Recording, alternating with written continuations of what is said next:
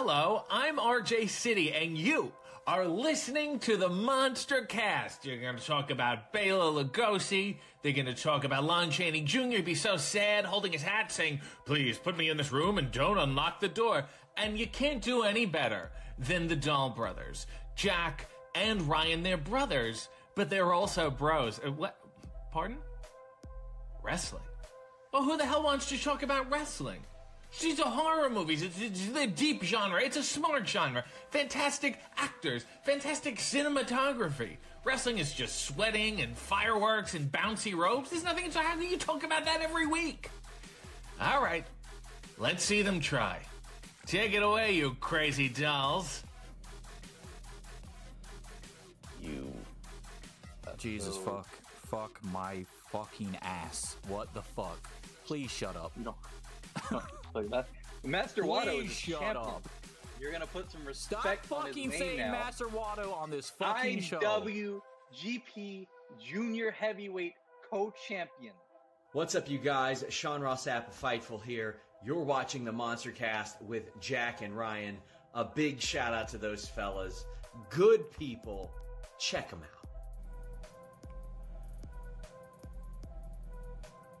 Oh my god, what is this? It looks like a making TV. The New Japan titles. They need to stop making It looks titles. like a TV, bro. They took it too literally. That's the problem. They should have just turned it into a TV. I would have been more impressed. That would have been cooler. Put some Make antennas it- on the top. No, just make it like a digital title. Like you could display whatever you want on the digital. Oh, like an title. LCD screen? Yeah. Yeah. And then have That'd the be sick as picture fuck. of the person that's the champ.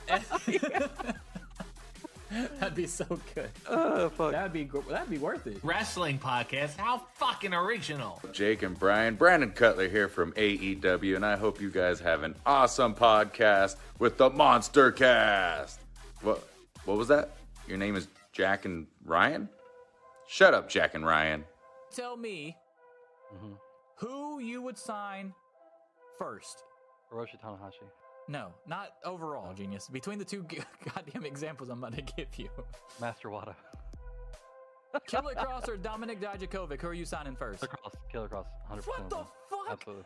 Wrong! That No, answer is I would. wrong. I would. Oh Killer Cross. my god. You don't know shit! Your opinions suck! I guess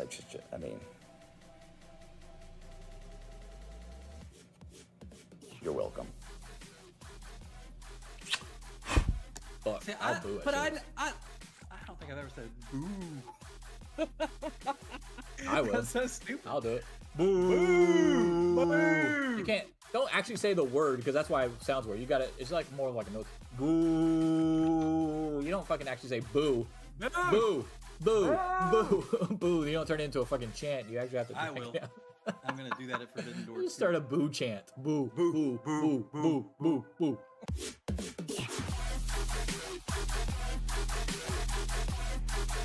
Here's your host of the MonsterCast, the Straight Edge Monster Jack and Ryan.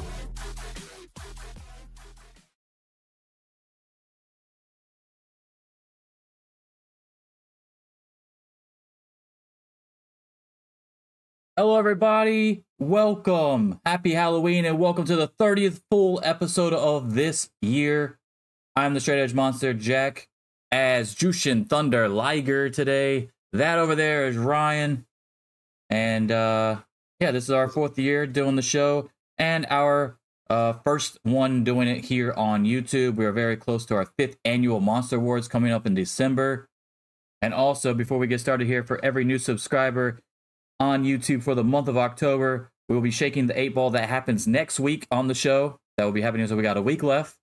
So some of November, obviously, as well. I will shake the 8 ball and we will donate an item to the local Humane Society to help out cats, dogs, and the employees as much as we can. We are up to 159. That's 23 items right now. So subscribe now and you'll be helping out some animals at the same time. And it's free. So what do you got to lose? You get to watch 2 white dudes talk about professional wrestling. So who doesn't love that? That's like every podcast, right? First of all, I identify as Native American? No, fuck no. Oh, I'm way okay. more like I understand that's Oh, we're crackers. genetically true. But no, I am Genetically, we are Native American. fucking translucent, baby. Because I have not gone outside in forever. I'm looking a lot more Native American right now than you are with this Liger mask on. I'll just let you know. The hair is not as thick and full as Liger's, but it works. As long as you guys, that is my hair. It didn't come with the mask. And it is signed by Liger too, so I don't like to wear this too often. I think I've worn it on the show before once. And I'm rocking the Liger shirt, obviously, to go with it. Speaking of, let's talk about my shoes today. I was going to wear my Captain America shoes. They are from fucking Reebok, I think. I think it's Reebok. No, Adidas. Adidas came out with a thing for the first Avengers, not in-game, but the first part of that. What the fuck was the first one called? Infinity War. All right, so they came out with this huge fucking... I think it was the first one. It might have been in-game. It was one of the two. It might have been in-game, where they did a cross-promotion with a bunch of Marvel shoes, and I went out and bought every single pair of Marvel shoes. Because that's when I had 2 jobs, and I could just do that.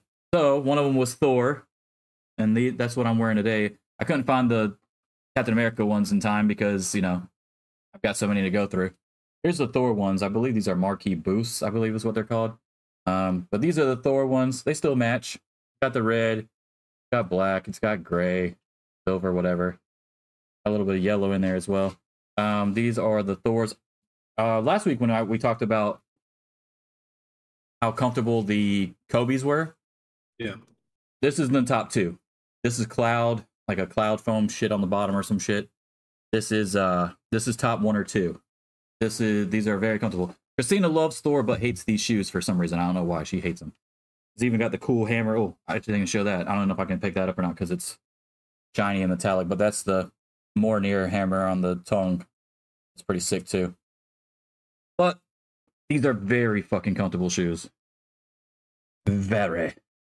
Actually, most of the crossover ones were. I got the Dame Black Panthers, the Tracy McGrady, Nick Fury's, the Harden Iron Mans.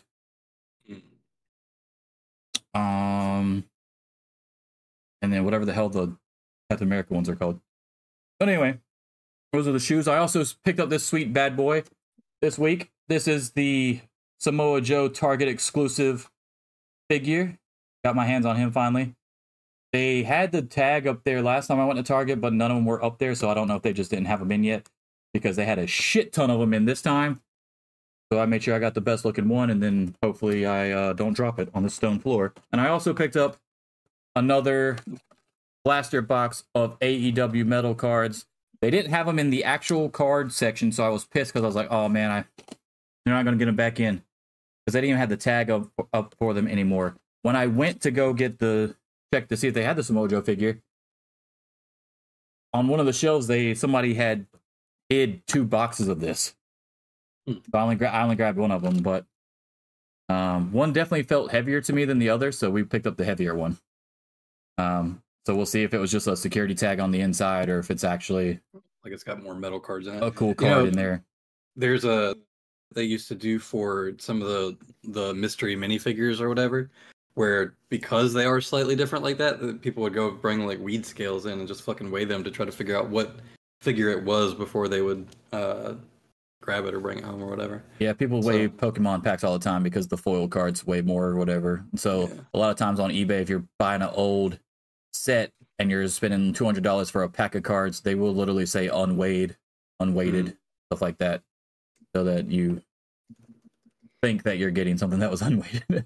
But if they know enough to know that that's a thing, though, and they're still selling it, goddamn well they've already weighed it. Yeah, they definitely probably weighed it, but it's whatever. I don't fall for that, so I'm not worried about it. Speaking of cards, though, Christina's mom for my birthday, not only did she get me an actual Super Nintendo, because I don't have the actual Super Nintendo, I just got I've got the Super Boy, which you can play handheld or turn it into a Super Nintendo, which is very convenient. But it's nice to have the actual Super Nintendo as well. She got me a Super Nintendo, but that's not what we're talking about. We're talking about cards here. So I thought it was great because she went to another spot and picked me up the old wax Batman cards that were still in the pack. Yeah, I got like 8 packs of them or something like that. They were all still wrapped up, and I was like, "Yep, I want all of them."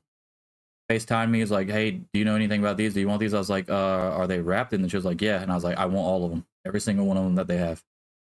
So I think there was 8 of them in total. She was like, "You want the loose ones too?" I was like, "Nope, I just want the round ones. Give a fuck about the loose ones." So that's cool too. That's been a crazy week for me with pickups. I also, it's over there, so I'm not gonna get up and get it. But I also got the there's a Creature from the Black Lagoon figure that I picked up from Target too that cost me like $35, and it is fucking sick. As soon as I saw it, I was like, I was already mad at Christina because we kept walking around fucking Target, and I told her, let's get what the fuck I came in here for and get out. She got her Starbucks. I got my cards. I already didn't think I was going to get the cards, so I was already mad because I got the Joe figure, right? I was like, okay, I saved some money. I saved $30 on the cards. Now I've got 3, so this is $90 sitting here. Because on the show, either last week or the week before, you know, we said that I picked up the 2, and I didn't know what I wanted to do with them. So now I've got 3 sitting there, okay? So then I found 2 more packs, or 2 more boxes, and I grabbed another box. So that's the $30 right there that I thought I saved myself that I didn't. The Samoa Joe figure is $20. Kept fucking walking around, and there's an end cap over there with more Samoa Joe figures on it, which actually ended up being good because the one I had a little ding on it. So there was another peg of them on an end cap, and that's when I started going through all of them and picked out the best looking one. But then at the bottom of that end cap, because it was just a random ass end cap of, I guess, new shit that they had in, was fucking like 4 Creature from the Black Lagoon figures. We sell the Universal Monster figures at where I work, but we haven't got the Creature from the Black Lagoon in. So I was like, oh, fuck it. I got to get this because he's my favorite Universal Monster. Halloween time, all this stuff going on. So I grabbed that too. So what are they selling that for? Is it just, it's Halloween, so here's the fucking monster? Like, are they doing a movie or something? No, I highly doubt it. They've been talking about it. They've been talking about, well, the Mummy, that new Mummy movie that fucking bombed with Tom Cruise was supposed to be the start of the Universal Monster, like the rebranding of it, and they were going to have like the kind of like what Marvel is doing and what DC can't ever seem to do with the crossover movies and shit. And it was supposed to be its own universe, the Monster Universe. But the Mummy bombed so hard that I guess they just scrapped the whole thing and either going to try it again in a couple years and say that one never existed, like Days of Future Past, or I don't know how they're going to do that, but we'll see.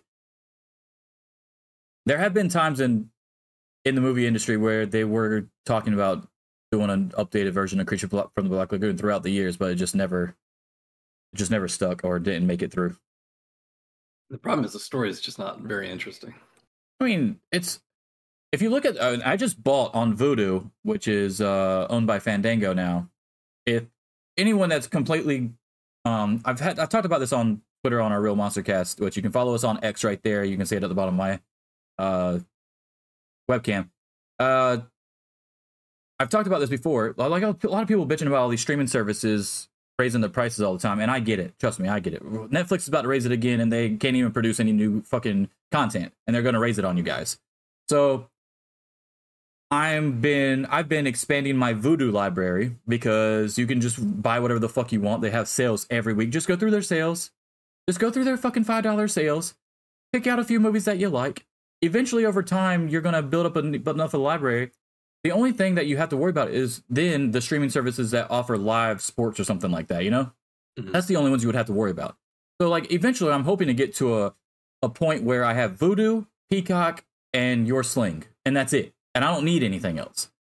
Because they don't have a lot of stuff on there. They have a vast list of shit. But, like for instance, Wednesday on Netflix is still going on. So they're not going to sell that out to other people and let people use that to buy, right? But for instance, Rob Zombie's The Munsters is on there, even though that's a Netflix movie. So, like, because Wednesday, like, when Wednesday ends, that'll be available to be on there. Game of Thrones is on there. That's on HBO Max, yes. But do I want to pay $18 for? That's the only other one I would keep if AEW goes on it, by the way. So if AEW goes on there, obviously I'm keeping that too. But like Paramount Plus, I don't need any more once I get it to where I want to get it. But anyway, monster movies were on sale because it was Halloween, obviously. Shout out to anybody that's going out tonight because a lot of obviously the Halloween parties will be tonight. But I bought. I already had.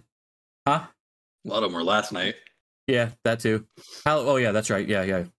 Halloween. Halloween movies obviously were on sale for Vudu. Got all the old school monster movies for $5 a piece. I already had Creature from the Black Lagoon a long time ago, a couple years ago. I bought it on Vudu because, like I said, that's my favorite one. But I got Dracula, I got Mummy, I got Frankenstein, and I got Wolfman, all for $5 a piece. So I'm just missing Bride of Stein, and then there's like a few in between ones that I need, like Son of Frankenstein, I think, or whatever. That also got really good ratings on Rotten Tomatoes and stuff like that. But if you go back to those old movies, it's going to be super hard to do. Even if you want to make a new expanded universe of those, it's going to be very hard because they got such good reviews in the 40s and 50s that it's almost like there's no way you can compete with that. Like, those movies still hold up even in black and white. Like, Frankenstein is really fucking good. Creature from Black Lagoon, I love that fucking movie. Love it.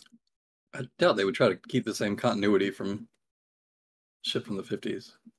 Abbott and Costello meets Frankenstein. I want that movie too. It's on there, but it's not $5 yet. I want it to be $5, but I heard that's one of their better movies. And I love Abbott and Costello. I think Abbott and Costello are way funnier than the Three Stooges, which a lot of people love Three Stooges, but I think Abbott and Costello are funnier. Anyway, that's our Halloween talk for the show. Apparently. Yeah, I guess that's. Well, speaking of Halloween, though, Halloween Havoc happened. Yeah. Happened, and let's go ahead and bring up the hot tag topics here. Is Lexus King one of them? No, actually. I mean, we can talk about it. Oh, you're getting covered up by the pup, and I'm not. All right. So anyway, didn't look at that, but it'll be all right. Anyway, so no, we can talk about it if you want, but my main thing is, let's throw it up there, is the Lyra Valkyria beating Becky Lynch, obviously, for the NXT Women's Championship, and we're going to discuss if that was the right choice right now. So we'll talk about that, and then if you want to get into something else from the show, we can talk about that. But this is the main thing I took from the show. I mean, I watched the show. It was a decent match. It was not as good as the Tiffany Stratton match, which is why I thought it was weird that she just dropped it to another face. I don't know. I won't say she's the wrong choice, but it doesn't really make any sense to make a lateral movement to a lesser known baby face that hasn't picked up any huge wins in NXT. Yeah. They could be trying to do the hot shot kind of thing where you bring in somebody that doesn't really have that much going right now. They haven't really been doing that much with her, and just give her the big win to make her more important out of the jump. Like, that's correct. Because like, who's your big face in the division? Yeah. Because Roxanne Perez hasn't done anything since she dropped the title. Indy Hartwell got injured and then got called up to the main roster simultaneously and had dropped the title. Who's the big faces in the division? Blair Davenport is in the middle of a thing with Gigi Dolan. So Gigi Dolan would be the face. She's being taken up, and then of course JC Jane is in a story with Thea Hale. So it's a good problem to have for NXT, for somebody that has a 1-2 hour show every fucking week, and they don't even have a pay-per-view every month. For them to have that many women's storylines going on at the same time, it's pretty impressive. But I guess their hands were kind of tied with who they would be able to drop it to. But my problem is the two women that you have to drop it to, why wouldn't you drop it to the heel? Yeah, I agree. It does just seem like, it almost seems like the main roster people got tired of Becky being down there, and we're like, hey, figure something out. Like, we're about to use her for something again. That's sort of the vibe it gave me, because there wasn't really like a lot of story going into that match, or enough to have her beat Becky. So that's, to me, it just feels like sort of a last minute change to pull her back up. So the other thing, you're talking about hot shotting. I think the actual hot shot's probably going to come in with Jade Cargill, who's going to take it off of Lyra out the gate. And they didn't want to have her beat Becky because Becky's a main roster star. So instead of dropping it to Tiffany Stratton, which I still think they should have done, and then have Tiffany drop it at whatever the next pay-per-view is to Lyra, and then have Jade Cargill come in and take it off of Lyra, that would have made more sense to me than what they're doing. So Becky's just going to hand it off. It's basically like a quarterback handling a really good quarterback, like Aaron Rodgers, handing it off to or not Aaron Rodgers, because he actually has two really good quarterback or running backs right now. It would be like Tom Brady when he was playing. I can't name any of fucking Tom Brady's running backs off the top of my head. Tom Brady, the greatest of all time, handing it off to somebody that no one really knows, and then them fumbling it right away. So she's gonna go in there, have a couple good matches about no one ever actually thinks she's gonna lose those matches, and then Jade just comes in and steamrolls her. That's what's gonna end up happening, right? Well, assuming that they put Jade on NXT, which I think they're gonna do because of what happened on Halloween Havoc when she came out in her own chair. But do you bring her in as a heel? Because that seems weird. That's a great question. And I think they will, because everybody that she's having face-offs with have been faces. Yeah, but I feel like the crowd is not going to be inclined to boo her right out of the gate, right? Like, why would you? That's true, but they didn't do that with your... Samoa Joe or Kevin Owens either, and they still ended up hating them by the end of it. I think you just got to play the right angle at the end of the match. That's all you got to do. I guess. I don't know. I don't like it. I think it would be hilarious if they pull like a Razor Ramon 1-2-3 Kid situation where Jade comes in there, you think she's going to destroy somebody, and she gets rolled up and gets surprised and be like, "Nah, bitch, that shit ain't gonna work here." That'd be funny. I mean, they're not going to do that, but that would be hilarious to me. That would be a no. What would be great is you're not going to be like that. Would send the message, hey, she's not going to be fucking undefeated here out the gate. But then you could have her go on a massive tear right after that, though. You get what I'm saying? Like that would piss her off to the point where like, okay, that shit's not happening again. And you could actually probably build her into an even bigger star out of that, because it would be a different story. Instead of her just coming in and doing like the Asuka thing where she's just beating everybody and undefeated at NXT. We already saw that story in AEW. Why would we want to see it over in WWE? So I actually don't mind that idea if they went with it. That would be kind of funny. And it would have to be something. It would have to be like the champion Lyra, obviously. So you come in, you lose to Lyra out the gate as she's the champion, and then you destroy her the next time type deal. Kind of like the Cody Rhodes, Brody Lee type shit. Mm-hmm. Except backwards, I guess. Because Brody Lee destroyed Cody first, and then Cody came back and beat him. Yeah. Or the way that Chad Gable is going to end up beating Gunther. Yeah, that's not happening. Who do you think they have taken off him? I'll talk about that a little bit later, actually, because it kind of ties into with one of the stories later. So we'll talk about that. Okay. All right. So we don't think Lyra is bad. We just don't know if she was the right choice to win it from Becky. Correct? Yeah, it's not about her necessarily. It's just it didn't seem like there was a lot of build going into it, and it's so weirdly out of place that it's too transparent that something else is happening. It was also weird because there was a lot of other people, because they were kind of doing the MJF storyline right they're doing right now, where all these people were trying to go after Becky and wanted the title shots and never got them because she dropped it. So you got Xia Li out there, you got Tegan Knox out there, Natalya was involved in that loosely through Tegan, of course. Then you got Jade was sitting out there watching the match and went face to face with Becky before, like a week before that, and then you just drop it to Lyra, huh? Well, we can't all be Orange Cassidy, so. Some people can only take on so many challengers. All right. Now we can move on and talk about the rest of the show if you would like. If you would like to talk about the special edition chairs that all the wrestlers are getting now down in NXT, that I guess they're just converting all the Bray Wyatt chairs into. I don't know what's going on, or the Triple H thrones or whatever the fuck they're converting into these chairs. But Jade had her own huge black, like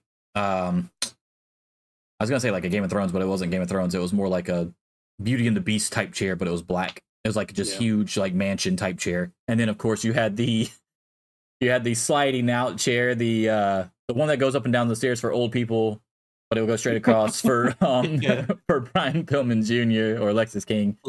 King. I'm friend of the show. Loves 50 Cent, but I'm not. Okay. I feel like he's in the. I'm not going to shit on Brian Pillman Jr. on the show. We already know he's been on the show. I think he's a good dude. I think he's just young and not really hip to the business yet. He's what, 26 now? Yeah. He's. I think he's older than that. Is he older than that? I'm pretty sure he's older than that. I want to say he's almost 30, if not 29. Oh shit, he is 30. Yeah, 30. Yeah, okay. But anyway, is he young then for wrestling?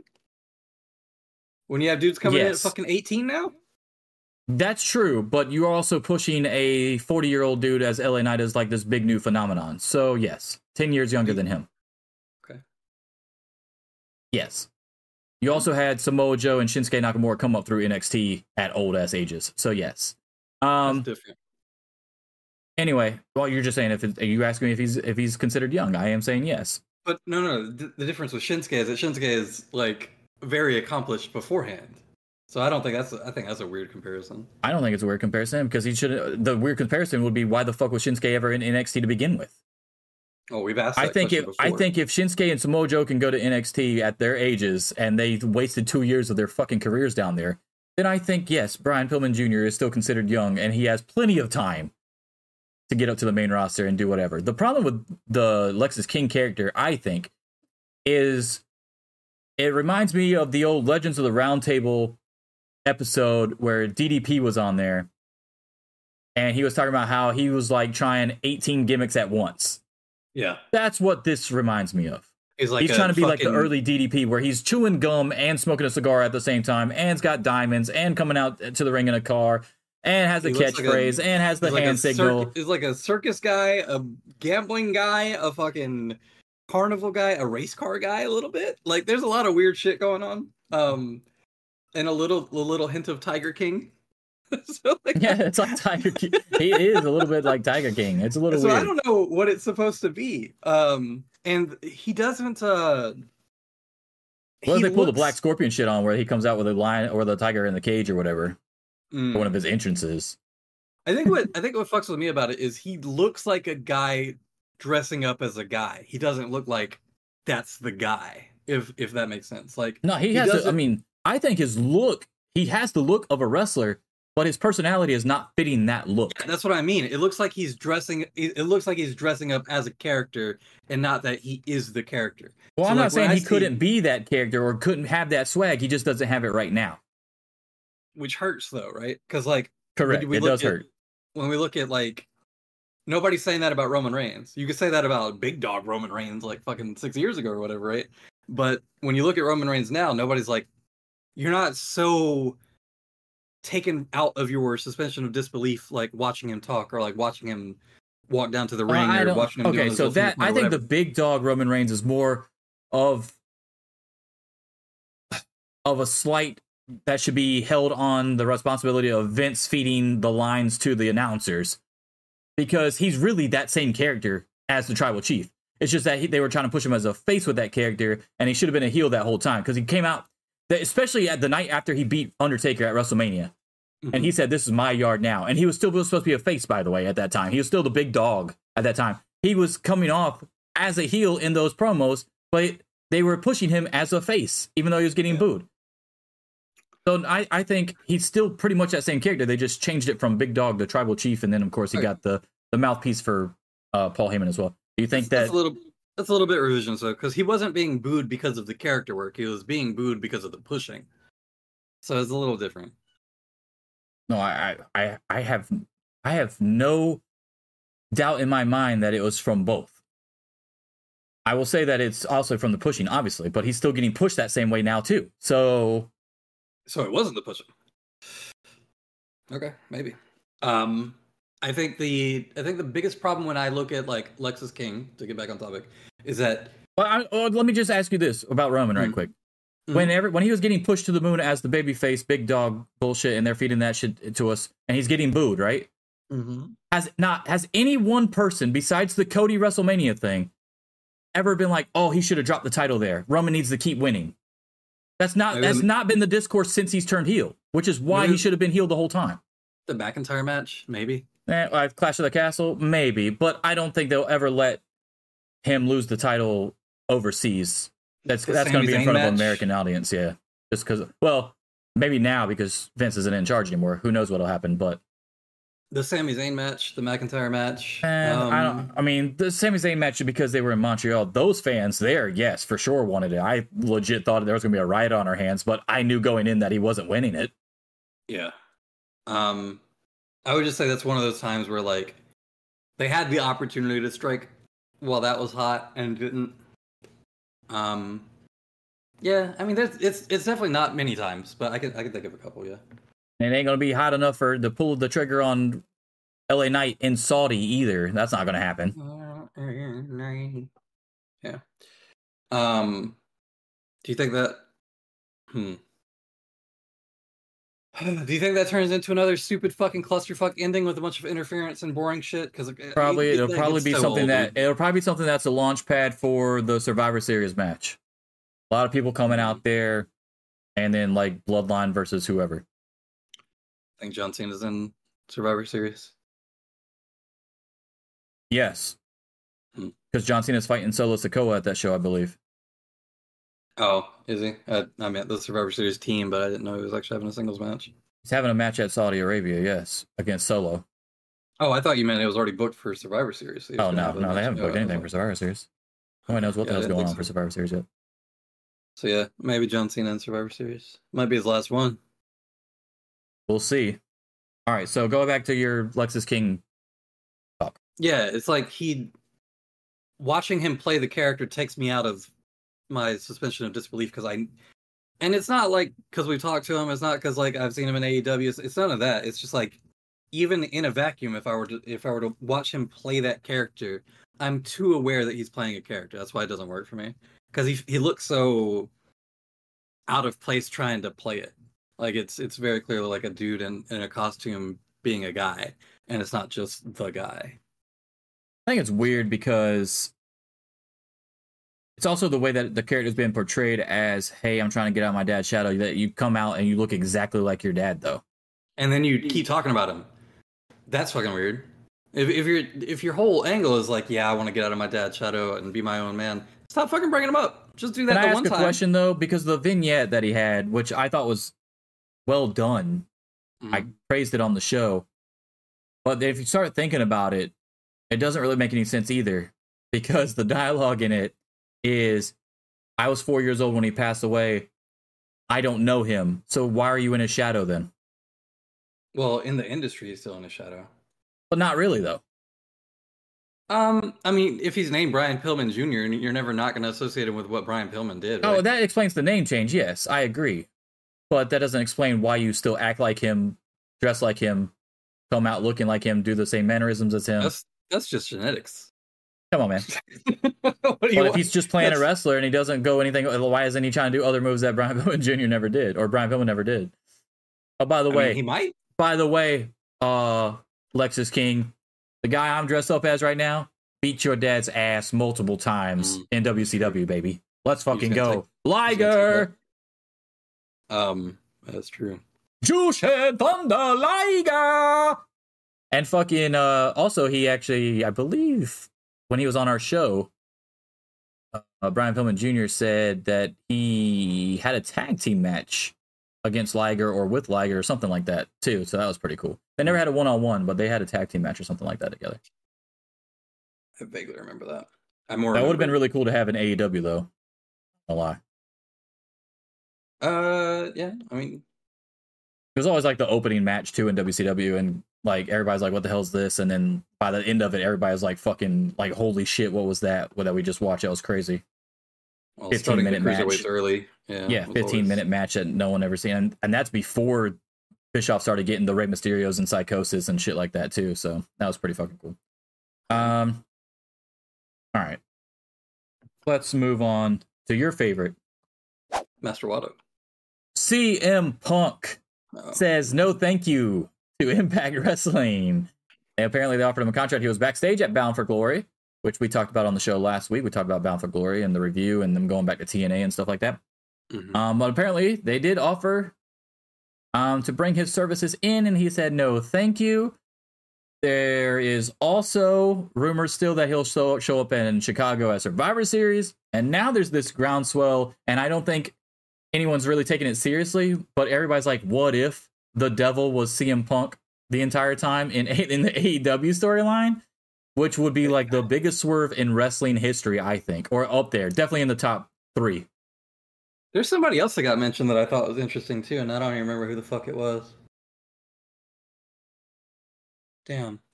My issue with the Punk thing is I don't know who the 4th person would be. It would obviously be Punk and FTR beating up Jay White. But who would that fourth person be? There was actually 3 people beating him up, and then you go off to the side, and that's when the devil guy was. One of them was clearly fucking Roderick Strong. He had the goddamn neck brace on underneath the mask. I'm just saying, bro. I'm just saying. The shit is great. And the best thing about this storyline is they can change it however the fuck they want at any time, and you can't ever say shit about it. It's like the Black Scorpion that we were talking about. I can't if they try to say it's Luchasaurus, and I look back at that footage, and he's fucking yeah, that's like true. But we said the same shit about Retribution too, but that didn't last very long. There was clearly not those guys in Retribution either. Well, fucking T-Bar and Mace, fucking huge ass motherfuckers were not back there beating the shit out of people. That was regular dudes. I think it came out later who was who under the masks, but I don't remember any of them now. All right, so but the question here is CM Punk politely turns down Impact's offer, and he goes backstage for Bound for Glory. If you're CM Punk and you're hell bent on wrestling again, where do you go at this point? Because if you go to WWE, you're looked at as the biggest hypocrite of all time, even by your own fans. You're turning down Impact. You're definitely not going to go to NWA. I don't give a fuck what Billy Corgan says nice things about you online. That's not happening. You literally said in your tweet to Punk that, yeah, we can't pay you what you're worth, but if you want to have some fun. No, that's not what. He doesn't care about the money, but you're not going to get him for free. You know what I'm saying? Like, that's come do that hot dog and a handshake, son. Yeah, hot dog and a handshake. Exactly. Come pay your dues on the indies. So if you're hell bent and we don't think his body can hold up in New Japan, nor that he would want to go over there for an extended period of time, what do you do if you're Punk?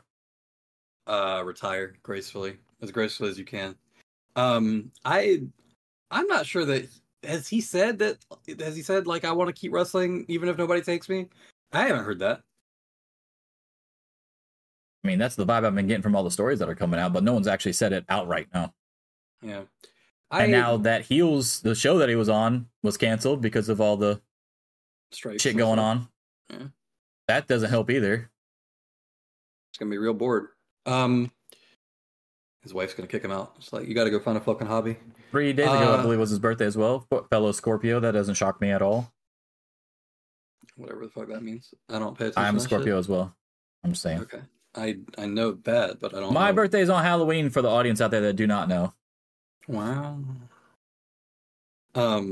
What is that supposed to mean? Are they typically we're assholes? We're asshole insufferable people. Pieces of shit at their job? Exactly. Okay. Yes. I am the most insufferable person on this show. Don't care. I'm definitely the most insufferable person at my job. Don't care. Healthy. Yeah, I mean, I just don't care. I'm worried about me and my Bulldogs, and I don't give a fuck about really anybody else. I don't like people. I'm like a Lesnar and a Punk that way. I don't like people. Just that kind of shit. I'm very nice to people online on X in the wrestling community, I think, for the most part, unless they say something really fucking stupid like Raj. But other than that, I'm really fucking nice to people. I help out animals whenever I can. This donation thing that we're doing right now to the Humane Society, it will be my 3rd or 4th donation to the Humane Society since I've started streaming stuff, whether it be on Twitch or now YouTube. So, I mean, I feel like I'm a nice dude. It's just, I just don't care. And you think this is because you were born in October? No, I think that's all bullshit. But it's just a nice coincidence is all I'll say. Okay. I was just making sure. I know if we were going to talk about I don't know shit about that kind of stuff. No, okay. I know very loose amount of things about signs and shit. I don't really care about that. I don't care about that either. How about that? So you like legit would be like, even if he's feeling the itch or whatever to get back, like maybe not even do like a couple indie, like the bigger indie ones or anything, just to show up or something, like not extended stays. I could see him show up in like Defy or Revolver or something. That wouldn't be that weird, I guess. But like, as an actual gig for long term, you don't see him ever. I mean, unless WWE brings him in, you don't see him ever doing that again. Here's my thing too. Yeah, I don't know. I obviously AEW's not gonna take him back at this point. It'd be too fucking weird. Like too much going on. It's just the amount of accommodations and promises and whatever that would have to be made is just not worth it. Well, they already gave all his money to. They already gave all his money to Adam Copeland anyway, so it's too late. Which is a good investment so far. So whatever. And possibly Beth Phoenix as well. Oh, or is there talk of her supposed to be? I don't know. They literally asked him in that first scrum that he had after he debuted, and he said he'd be down as long as she was down. And is she I not know on she some loves kind of wrestling. Legends thing or something? That's kind of That's a great question. I don't know about all that. Huh. No, that was my immediate thought when Flair came out, but we'll talk about that in a minute. I think he is. Like 99% sure he is. I don't know how the fuck they did that. It might have just been a, hey, this is for Sting. Can you not be a dick this one time kind of call? So who knows? But yeah, I'm pretty sure he actually is on the Legends deal. Okay, so here's my thing. If he's backstage at Impact and he's like gassing everybody up and everybody likes him so much or whatever, it does kind of look bad that they're like, oh, do you want to like come do some work here? And he's like, I'm a little bit too good for Impact, but I'll come back here and tell everybody what a good job they're doing and be nice. Yeah, see, that's the thing. He was polite about it, but it was also the reason that I'm bringing up the question is because yes, he was polite about it. That goes without saying because that's what the headline was or whatever, and everybody had to make sure that we all knew that. But he was also backstage there. But he's also been to wrestling events and has no problem supporting people that he knows or likes or whatever. Like he did the same thing with Mercedes at Battle in the Valley, right? So like we know he has no problem traveling to these places, or especially if they're in Chicago, he'll definitely go. The issue is that the first place to ask you is the biggest place outside of the places that you're not allowed, the ones that you're not at. Yeah, that you've either got fired at or walked out of. So you automatically turn down your third option, which would seemingly be your first option in the eyes of a lot of your fans. Mm-hmm. So that's why I'm like, well, where do you go from now? If you're not going to Impact, you're definitely not going to NWA, which is below that. You can't go to Ring of Honor because they're owned by AEW now. And MLW is definitely probably closer to NWA than it is Impact. So unless you went to NJPW Strong, because we don't think he's going to go to Japan, I don't really see an avenue for him on a company that people actually go out of their way to watch on a regular basis or that has an actual TV deal. I think he's a little too fragile for Strong even too. And I'm not saying that to be a dick. Like I legitimately just don't think his body's going to hold up against any like regular New Japan competition schedule match style. Like all this conversation leads to is the only option is if WWE takes him back, and they came out and said no. But of course there's conspiracy theorists out there that are saying, hey, we're not going to believe that until after Survivor Series is over. Yeah. Which I don't blame them. Honestly, yeah, it's fair because here's the thing. Because the tickets there are already sold out, they don't have to do like a pre-announcement. They're already sold out. And if they can't get them or don't get them or don't want them or whatever, then when the fans show up there and they're real disappointed about it, hey, nothing was ever we never said he was coming. What do you mean? But yeah, I feel like if tickets were like half sold and he was signed and going, then you would start seeing more hints of it, like, hey, wink, wink, like you should really buy tickets to this event because CM Punk's going to be there. But yeah, they don't have any impetus to do that since it's already sold out. Who gives a shit? At that point, they're fishing for pay-per-view buys, and I feel like most people that are gonna get it already have Peacock or whatever. I did learn though relatively recently is that apparently a lot of pay-per-view buys come, like actual pay-per-view buys, like people still buying old school like $40 or whatever the fuck pay-per-views come after the pay-per-view happens still.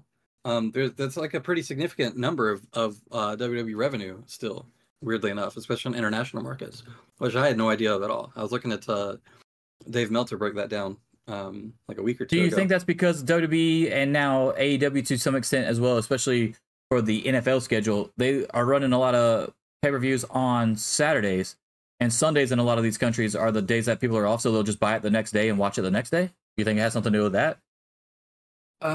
Maybe. It could also just be that, I mean, obviously they don't have Peacock. They don't have like an NBC streaming platform or whatever. So I'm sure that's part of it too. But yeah, I would, if I had to guess, I'd say it's probably more likely about the licensing itself than it is about like dates or anything like that. I've never bought a pay-per-view the day after. Ever. I have. I bought, what fucking one was it? It was one of the Ring of Honor ones. I didn't watch it while it happened, but something happened on it. I was like, okay, that sounds like but even if I don't watch it while it happens, I usually have already bought it. Like, for instance, I fucked up, and I'm going to my first ever hockey game that I bought tickets for yesterday. I bought them on Friday. They went on sale at 10 a.m., stayed up, bought them. First ever, I'm going to be on the glass. I'm fucking hyped. Then I realized that it's November 18th, which is Full Gear. So, I'll be buying the pay-per-view for that Saturday, You get to watch it on your phone while you're there. No, I'm not doing Definitely not on the glass. Fuck that. Like, if I was in the cheap seats, yeah, maybe. But no. It was my first game ever, and I'm on the glass. I'm not paying That's attention not to true. anything. It's not your first game ever. We went to a I've never been to a Hurricanes game. We went to one in fucking Raleigh with Dad. I've never been. That wasn't me. Was not me. Mom, Dad, and y'all went. I did not go. I promise you. I've never been. Shayna's been to one. I'm pretty sure Ethan's been to one. Mom and Dad been to one. I've never been to a Hurricanes game ever. Well, if it makes you feel any better, them seats was definitely not on the fucking glass. We were way up there. To make you feel better, this ain't the NHL. So Yeah. I'm not paying NHL prices for this. I'm pretty sure my tickets cost like $40 a piece. I'm good. Yeah, no, we were so high up that the dude shooting the t-shirt cannon guns couldn't get that shit up there. God damn. You couldn't even see the puck. There's no way you saw the puck. I literally asked a friend. I literally asked a friend of the show, Michael. I was like, hey, man, when you went, because he's been to one of the games around here before when they used to have a team back then before they went defunct and then came back. I said, hey, man, is it hard to see the puck in person because you can only, depending on where you're sitting at, you can only turn your head so much, Yeah. I was like, that's why I want to be on the glass. I want to make sure I'm on the fucking glass. I don't want anybody in front of me if the puck is already hard to see. He was like, no, I saw it pretty good. He was like, I was not in the first few rows. He was kind of high up too. He wasn't in the nosebleeds like you, but he was kind of high up and he said he was fine. I was like, okay. But I'm not even taking it a chance. It's my first game. I want to fucking see the shit. Yeah. So we'll see how it goes. I don't know.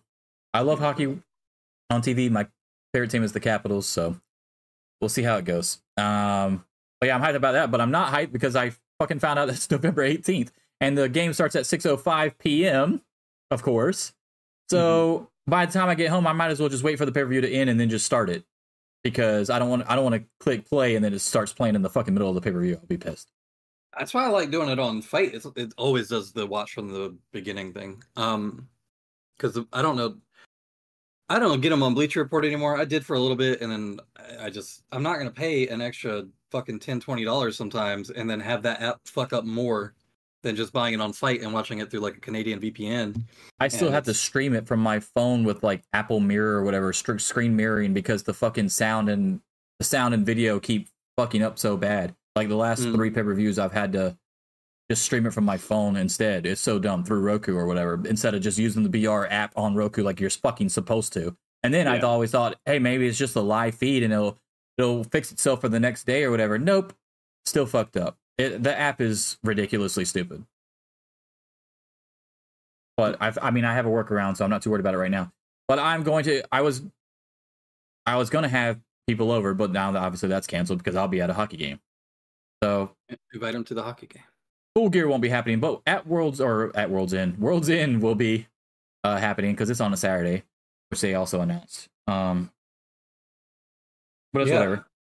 So that increased pay-per-view schedule we were talking about, I guess, is a thing. Even though they literally told us to our face that he wasn't considering it, and yet here you are, and you just put two new pay-per-views in the fucking 2 months that you didn't have pay-per-views in, right after you said you weren't considering it. We know that man's a fucking liar. Come on, man. Don't be like the rest of them, Tony. Yeah, we trusted you. But like I said on Twitter, I don't mind the extra pay-per-views. Just either make them 40 instead of 50, or get on fucking Max. It's not hard. They got to still be working toward that, right? Because I think they were talking about even the reality show thing that they did the 6-episode run of or whatever. AEW. What the fuck was it called? All Access. All Access, yeah. So apparently that's going to be streaming on Max. So there's some talk there going on already. I mean, the thing I think about all this is he announces a pay-per-view in January next, right? Or soon, or right after At World's End or something. I don't know why I keep saying At World's End. I think that's a fucking Pirates of the Caribbean movie. But anyway, World's End. Technically, it's At World's End. But anyway, it's not, the pay-per-view is not called At World's End. Anyway, World's End, which is, and I think I had this on positive things to say. I hope I don't. Give me a second. I don't want to ruin one of my positive things to say. I do, so I'll talk about it later. But anyway, I think it is a direct sign to the people at Max to be like, hey, we have 12 shows now that all these people would be flooding to your app to watch 12 times a year, so you can get those spikes in whatever the fuck your rating system is or viewership rating system is. I think that looks a lot better than, hey, there's these 4 or 5 shows a year that everybody's going to go up to your app and start watching or whatever. You get what I'm saying? Like, if they have more consistent shows, they'll have less people starting the subscription and then stopping the subscription on a monthly billing. Versus, like, if there's one every month, then you're not going to have the people drop off and only come back when they want to watch the thing, I guess. Yeah, so it doesn't hurt the fluctuation of your subscribers to your streaming service when you have to do these quarterly things, especially when the AEW was running quarterly pay-per-views. And cuts the revenue by however many months they're missing out on from people canceling it. Yeah, I mean, I wouldn't be surprised if that was part of the conversation. It was like, yeah, well, what do you have to keep people watching on our platform? If you've got a 4 month gap between some of your pay-per-views, why wouldn't they just cancel their subscription and then renew it like the day before the next pay-per-view is, and then cancel it again? So they're only paying 1 month. So they're really only paying for 4 or 5 months out of the year instead of a 12-month subscription for a year-long subscriber for your product or whatever. So yeah, I do think that's probably part of the motivation for adding in some of these new ones. I wouldn't be surprised. All right, let's move on to what we were talking about a little bit. I said we were going to talk about it in a minute. Here it is. It's Sting's gift. Now, it wasn't on any of my top 5, unfortunately, which a lot of people seem to like, and I appreciate that, guys. But it wasn't in the top 5. This wasn't in the top 5. I mean, kind of. I did say Black Scorpion. I say a handicap match with Black Scorpion and Shockmaster. We were halfway there, guys. Anyway, this gift from Tony Khan was Ric Flair. The music was done by Mikey Ruckus. He said he had 5 hours to do it. He was notified 5 hours before the show or before he had to have it or whatever. Well, that's what makes me think that he's probably on a Legends deal and they had to work some shit out last second, but who knows? Or he just didn't want the shit to get out. Because clearly Sting was genuinely shocked. Yeah. That Flair came out. As a lot of people were when you think about all the stuff you were talking about, like the Legends deal and all that other stuff. And the shit that Flair talks about AEW every now and then because Flair's lost his fucking mind.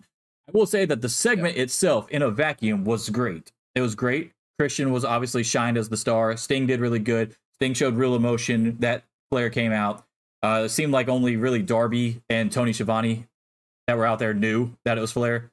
And then, of course, you had the way that the shit played out. And I don't know if it was literally down to a T where they were rehearsing this shit because how could you? Because no one knew that Flair was coming out there.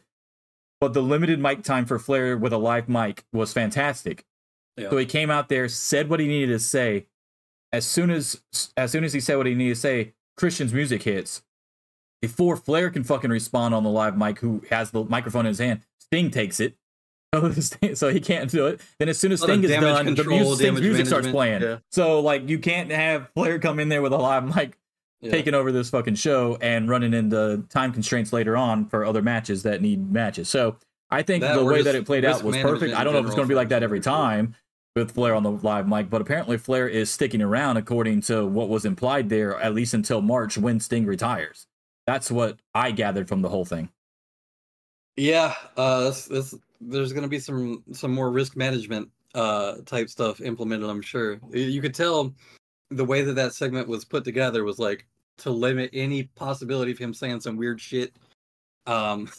Just like, hey, here's your lines. Only do your lines. And as soon as like you said, as soon as he finished them, it was straight into Christian's music and then straight into Sting promo. Like no room for this man to start wandering around and fucking elbow dropping nothing and saying weird shit. He did go to the ropes, though. He did go to the ropes. He looked like he was going to elbow drop something for a second. He did go to the ropes. I feel like if he is supposed to be there till March, I wouldn't mind a segment with him and Jay Lethal. Even in passing or something, yeah, that'd be great. Yeah, just something backstage. But more broadly speaking, like this is another one of those things where it's like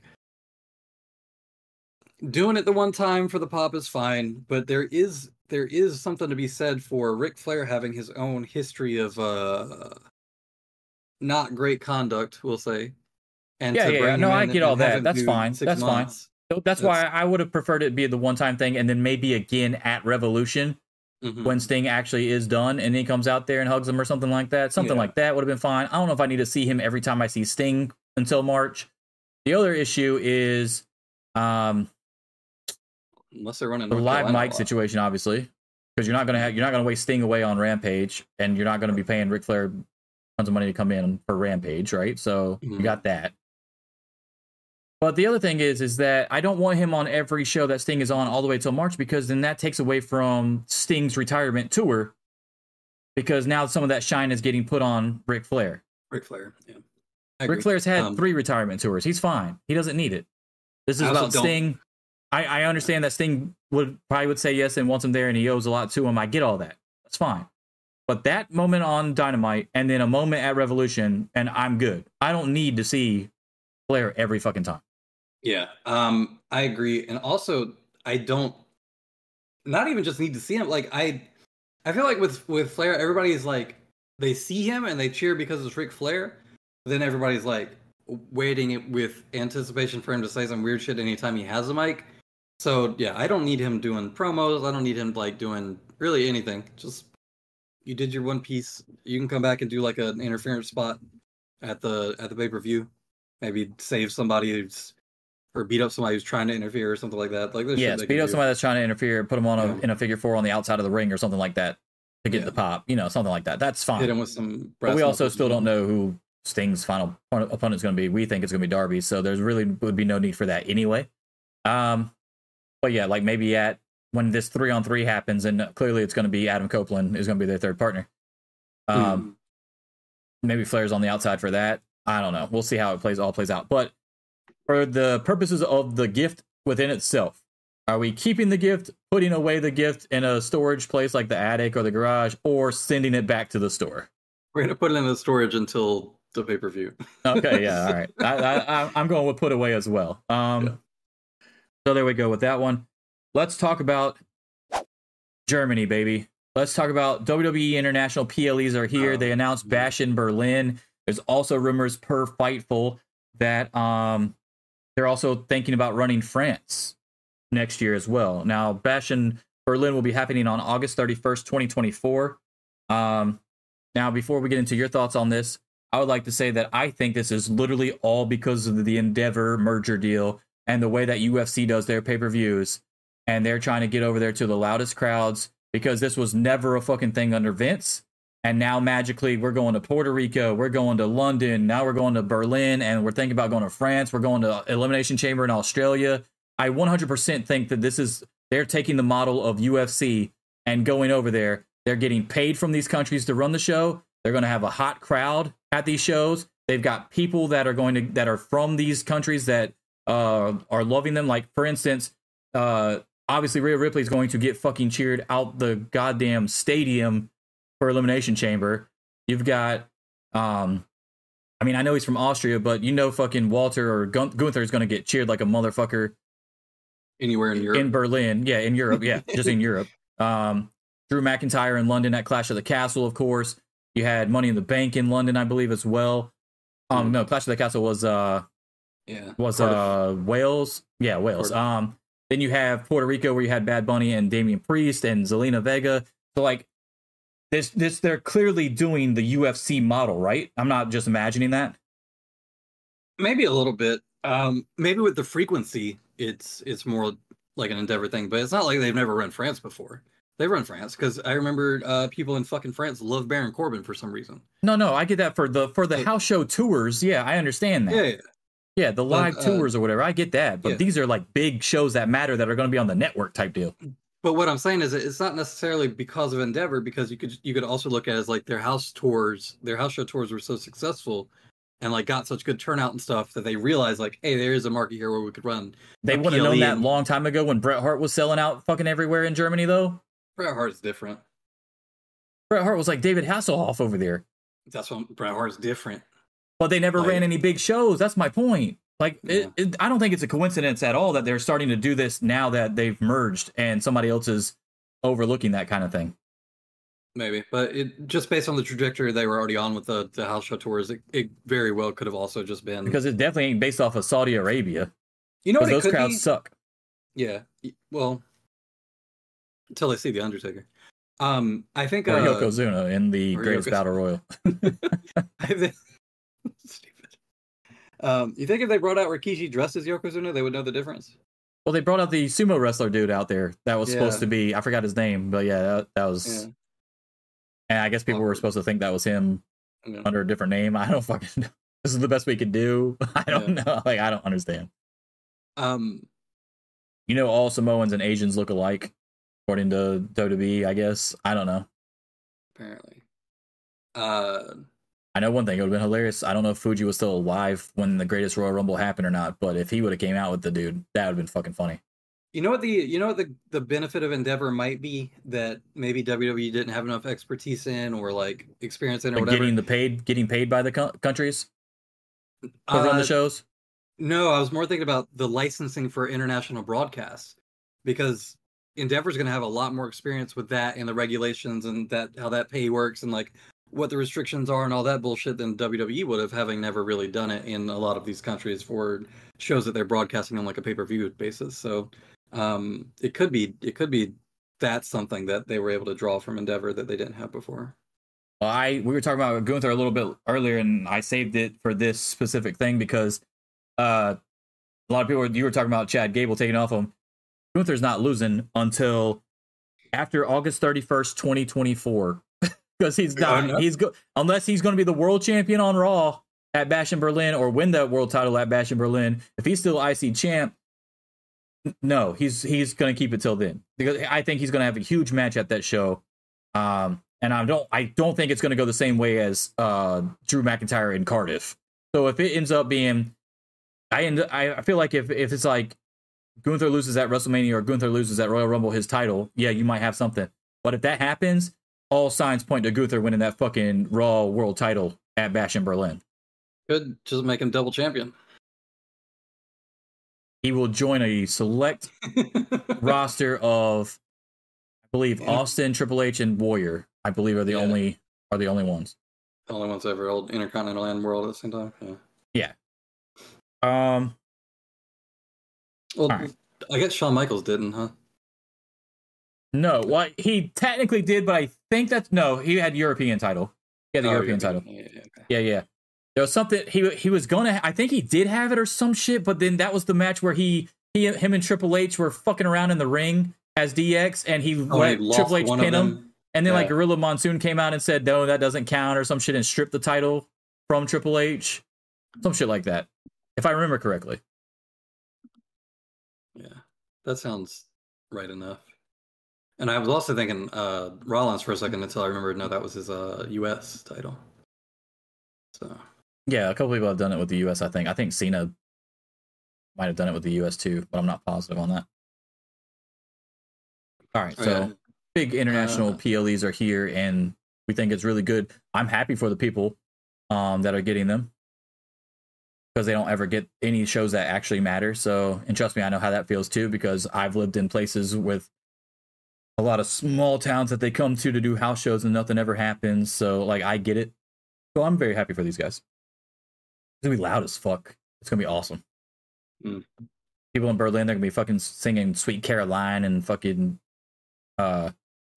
West Virginia Mountain Mama, shit like that. I'm telling you, they go nuts. I've seen the NFL games in Germany. I've seen the NFL games in London. The fucking the crowd is insane. All right, I'm going to take a quick break here. I'm going to put it back on the starting soon screen. Take the starting soon off. You look that up if you're still looking that up. And then when I get back on this side of the break, we'll talk TKO Endeavor some more. And then, of course, Kenny Omega versus MJF from last night's Collision.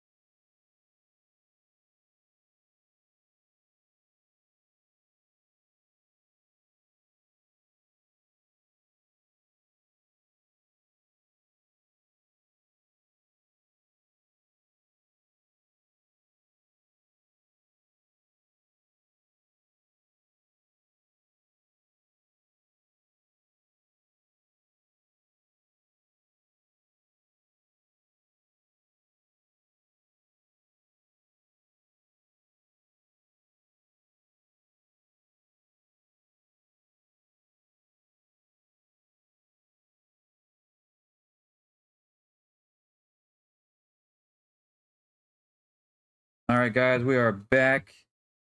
All right, did you look up the information? Yeah, it's not really a good list of it, but I did find one that you didn't mention. Technically, Triple H. I said Triple H. I did. I said Triple H, Austin, and Ultimate Warrior were the only three. Well, do you remember the context of Triple H's? That's a great question. No, not off the top of my head.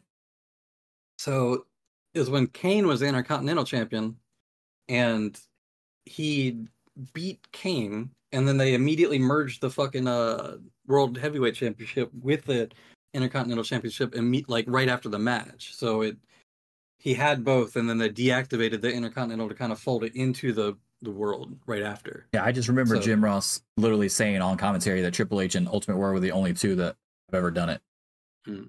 Well, then Stone Cold he's the one that reactivated the Intercontinental one like a year later or whatever. Now, was that because of the Power Trip thing, or was that before that? I don't know. Because remember, they were Power Trip. One had one and one had the other. It was in 2002. That sounds maybe like the Power Trip thing. 2002, there was a lot of shit going on in 2002. Power Trip, maybe, because, Austin was still an active performer during the Power Trip. Yeah. So because he was the Intercontinental Champion out of the two, I believe, and Triple H was the World Champion. And they were bad guys. So, possibly. All right. You're good. We don't have to go into the entire history or anything. We're good. All right, moving on to TKO. We talked about them a little bit just now.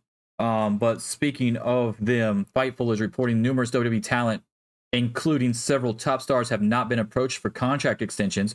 Multiple talent spoken to were of the belief, rather, that the recent merger with Endeavor will kickstart a lot of the contract talks, and several are waiting to see what the offers are like and when that happens. But it hasn't happened yet. Do you think these talents will be lowballed with all like cost cutting measures that they've been doing since the merger? And if so, will that lead to another influx of AEW and TNA talent? Probably, because I do feel like Endeavor is a lot more budget minded in the sense that if somebody's not actively wrestling, they're like, why the fuck are we paying them? Because they're a company that's used to paying per appearance and not per having you on retainer to do shit, if that makes sense. So a lot of the guys that are under contract, which you haven't seen do anything in forever, I would imagine, are probably going to get some weirder offers, some lesser offers. Would not be surprised at all to see that.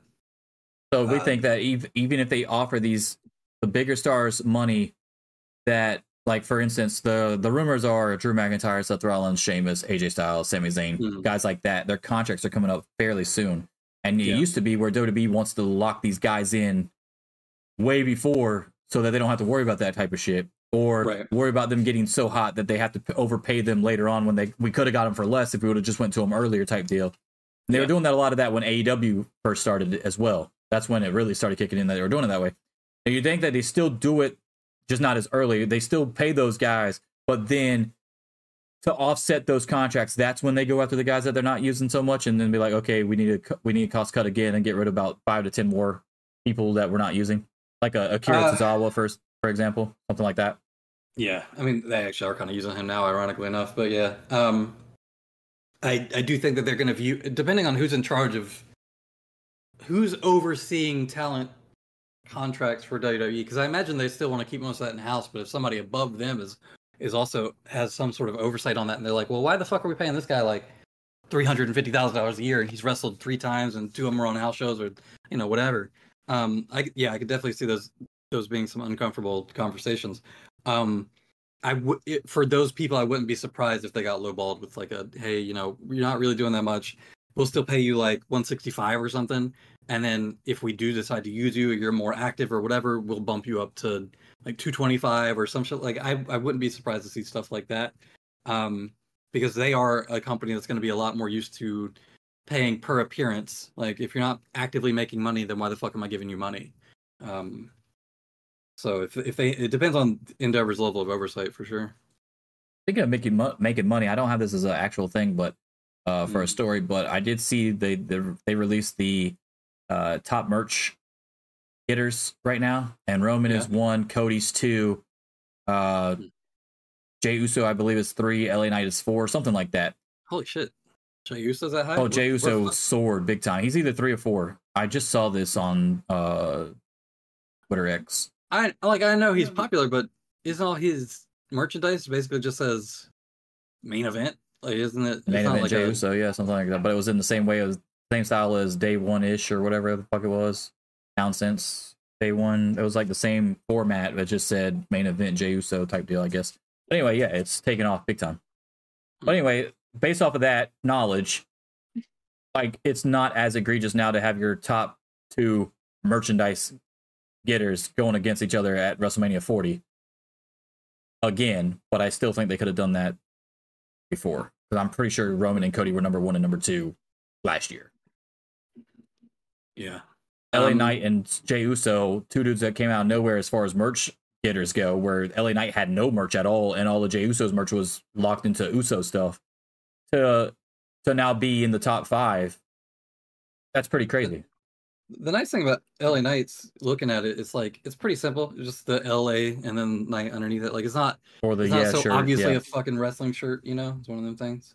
Yeah, like if I wear a shirt, no one's gonna know what the fuck. No one's gonna know. Like, it just says on it. He's just excited to be here. Yeah. Yeah. I think it's the that politician from a lot of years ago when he was on Howard Dean. And his voice cracked. That's Howard Dean. Yeah. Yeah. That's so, you know what's fucking crazy is thinking back on that? Like, that ruined his campaign, but the type of shit people do and say and get away with now, just nobody gives a fuck. But that ruined his campaign back then. So weird. Yeah, it's crazy. Brock Lesnar does that every time he talks. All right. And so does Tony Khan, if he's really excited about introducing somebody. All right, let's well, I hope they get it figured out, because we don't have a lot of room over there on the AEW roster. Let's say there's one person that they can't get it done with. Who do you want it to be so that they can come over? We're getting Rollins, we're getting Sheamus, we're getting AJ, we're getting Drew, taking everything into account. Their backlog categories, their fucking current wrestling ability, and their age. It's got to be like, well, okay, Rollins would probably have more interesting matchups just from him talking so much shit on Twitter. Well, that's especially if they get Ospreay over in AEW. Yeah, for sure. I'm thinking like Ospreay, Omega, like those types. Could revisit the Edge stuff a little bit if they really wanted to, I guess.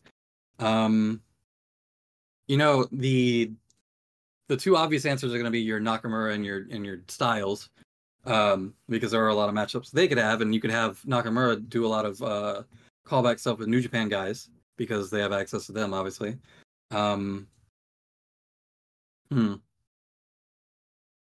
Yeah, that's interesting. Because I'm trying to think of guys that maybe don't necessarily have that much of like a history with anybody that they could be playing to or anything like that, but would still make interesting matchups. And like, Gunther's not a bad pick. I think that would be cool. Sheamus is the only answer that makes sense to me. Well, Gunther's not. His contract's not up anytime soon, I don't believe. I know McIntyre was looking at leaving relatively Yes, McIntyre recently. was on there, but there's also reports saying that now he's already signed a new deal or some shit, so I don't know. That's going back and forth. No one really knows. They did start using him again. He is more prominent again. So. Oh, no, I know that he was gone for a little bit, but they're saying that the contract was still coming up soon. Now. But then there's also reports now saying that, no, that's not true. He literally just recently signed a new deal. So I don't know. That's I included him in the graphic anyway. We got Drew, Seth Rollins, Sheamus, AJ, Sami Zayn were the ones that I saw listed. I mean, yeah, Zayn or Owens, you could still do some cool stuff with too, I guess.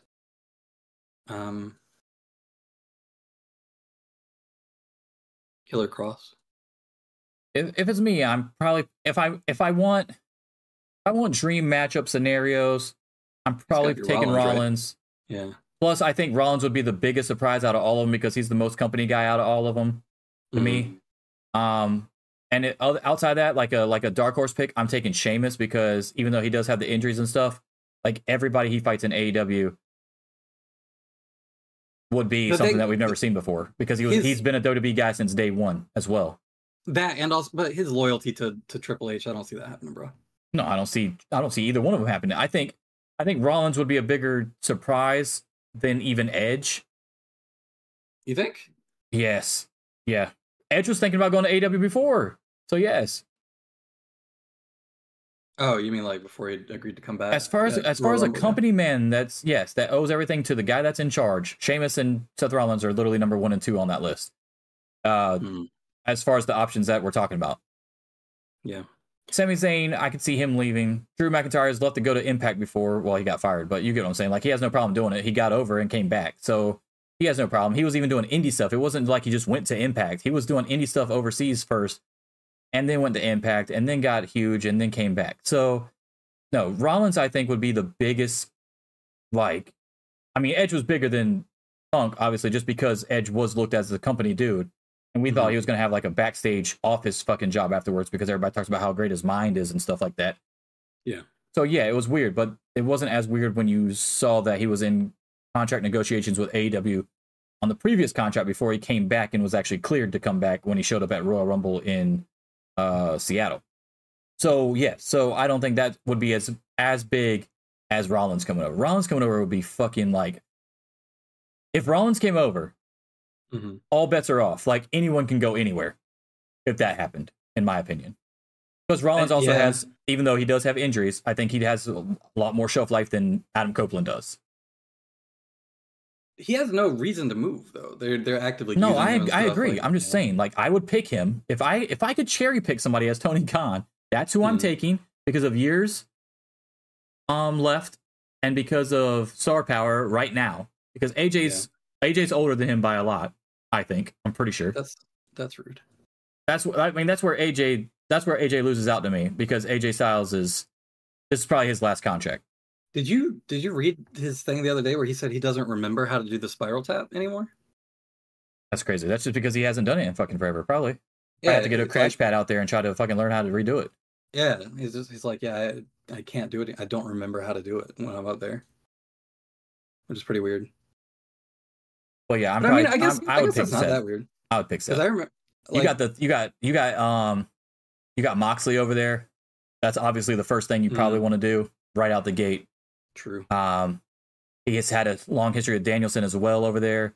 He had the big match with Claudio where Claudio was supposed to get super over from the UFO swing against Rollins and he beat Rollins. So he's got a thing with the entire BCC. And of course, like you said, the shit with Omega, the shit with Ospreay online, I think the most money to be had is with Rollins for sure. And it would be the biggest shock. Word right now is apparently Ospreay is supposed to be signing with AEW too. So it's not just like he could do it because they've got the New Japan tie or whatever, but apparently he is actually seriously considering. I guess it would also depend on how much, because Rollins has Becky, but Becky's not leaving, and he has the kid that's also very still young. Mm-hmm. If I could cherry pick him, the issue would then become, yeah, you got a lot of things that you could do over here, but how much of them would you want to do, or how big do you want your schedule to be at that point? Because you're still going to want to be with Becky and all of them. Yeah. I'm sure that's a consideration for a lot of them with spouses in the industry. Yeah. It's probably a big consideration, and Juice coming over too. So, well, I'm saying like was already here. If he could somehow get Becky on board too, then it would probably be a lot easier. Is what I'm saying. That's a wildly different wrestling. No. I agree. Jesus Christ. I don't think that'll ever. I don't think it would fucking not even. I mean, unless Becky just views WWE as, hey, there's nothing else I can do over here. You're clearly pushing younger people, but I want to keep wrestling. I mean, that's kind of true. That's why she's in NXT right now, right? So maybe. All right. But then we have this weird issue where we're sending all the young people to AEW and taking all the old people from WWE to AEW, where we've done Punk, we've done Copeland, we would get whoever the fuck you're talking about now. I agree with that. That's why I said sending off Jade Cargill. That's why out of these 1, 2, 3, 4, 5 people we're talking about, I'm literally I'm saying we're picking one. We're not grabbing fucking 3 of them. We're picking one. And by the time that happens, who knows who else's contract runs out and we don't re-sign over in AEW either, if I'm Tony Khan. Yeah, you get what I'm saying? Why does your graphic just say low offer? Does it say low? That's all. What are you talking about? The contract on the graphic, just that's literally what the thing was. Yeah, I think it's hilarious. What are you talking about? That's great. Right, it says TKO right there. What are you talking about? I see it. It's sliding it over to these 5 guys. I see it. Don't make fun of my graphics, man. It takes me a long time to do these. 15 minutes per. That's a lot when you talk about how many fucking things I'm doing. All right. Speaking of graphics, this is the most bare bones one anyway, because this was the very last one I came up with. Let's talk about it. It's literally from the match between MJF and Kenny Omega on Collision. Yeah. Let's talk about it. MJF surpasses Kenny Omega's record, or he will now, for sure. He will now, yeah. For those curious, because a big narrative with MJF for a long time was that he barely wrestles. However, since he's been world champion, he has put his title on the line 8 times, including last night's Collision match against Omega, where he retained to break Omega's record for the longest AEW world title reign.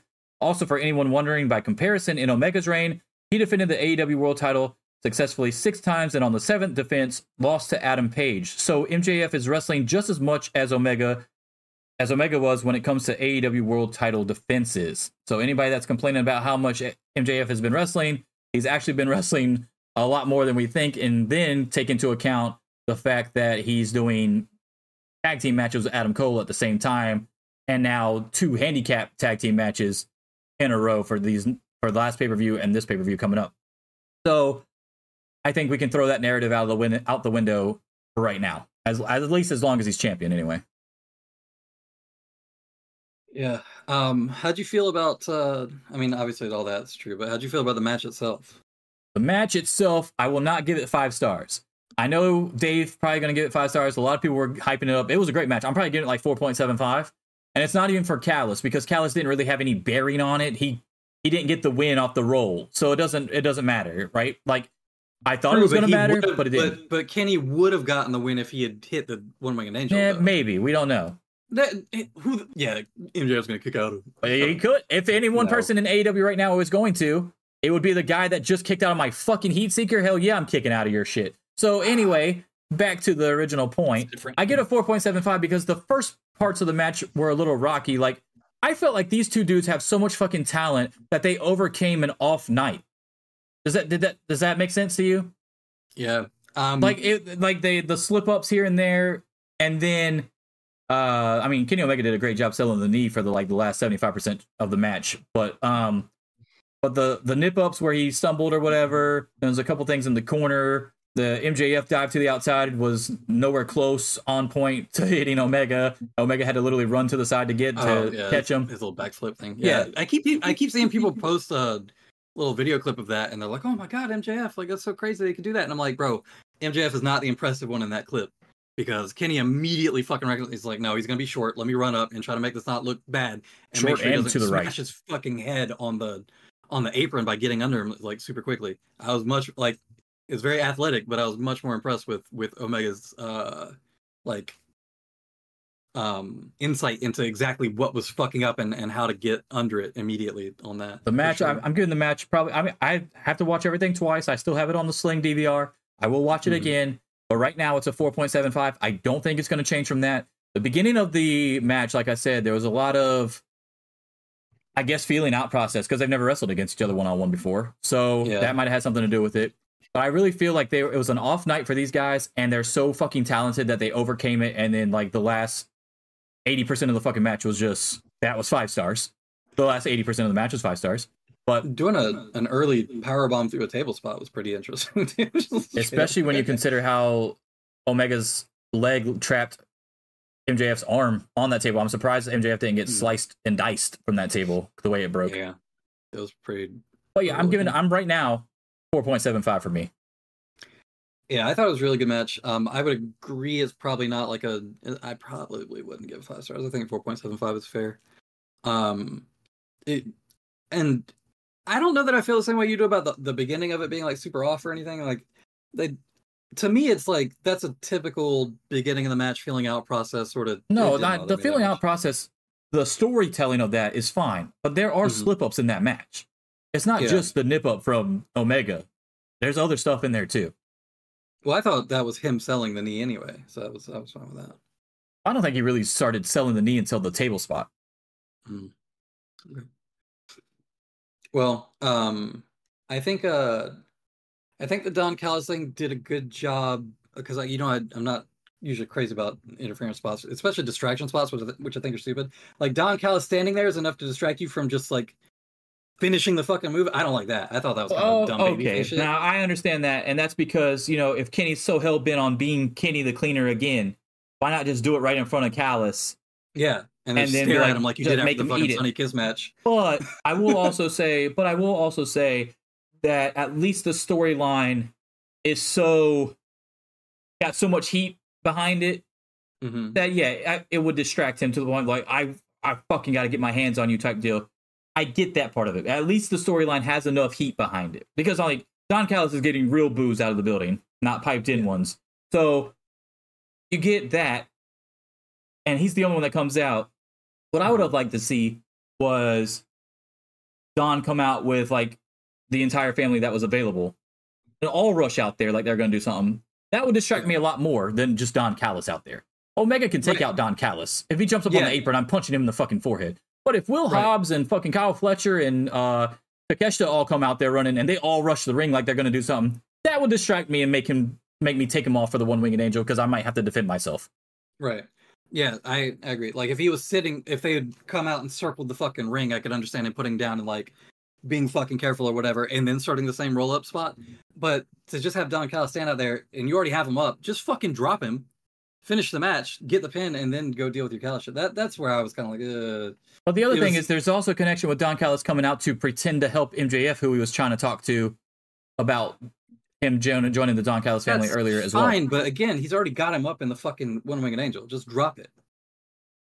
That seems at that point, the only thing I could think of if I'm Kenny Omega is if I hit him with the One-Winged Angel and Don Callis comes in this ring and it causes a DQ and pisses away my world title win, then I'm fucked.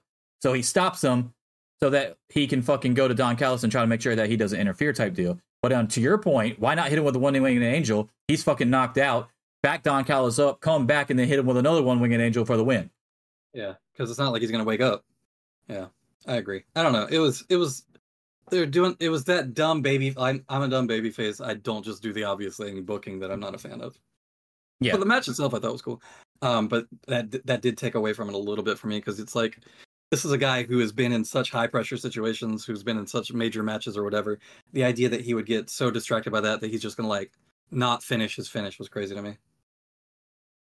All right, let's talk about positive things in wrestling this week. All right, I've got 3 things that I have that are positive that I would like to talk about. I don't know what you got. We can go back and forth if you think of something.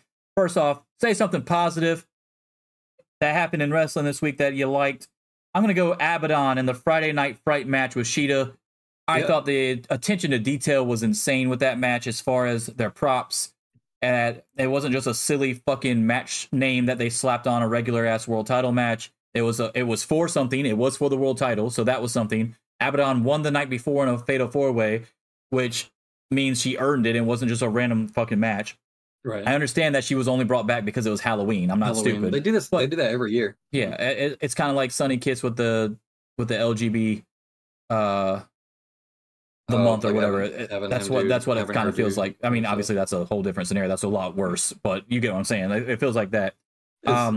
Identity based and not based on exactly. Like okay, there's other times you can show up. You don't have to just show up fucking for your 2 Halloween. And if that was the case, then why not show up all of October, not the fucking last week of October?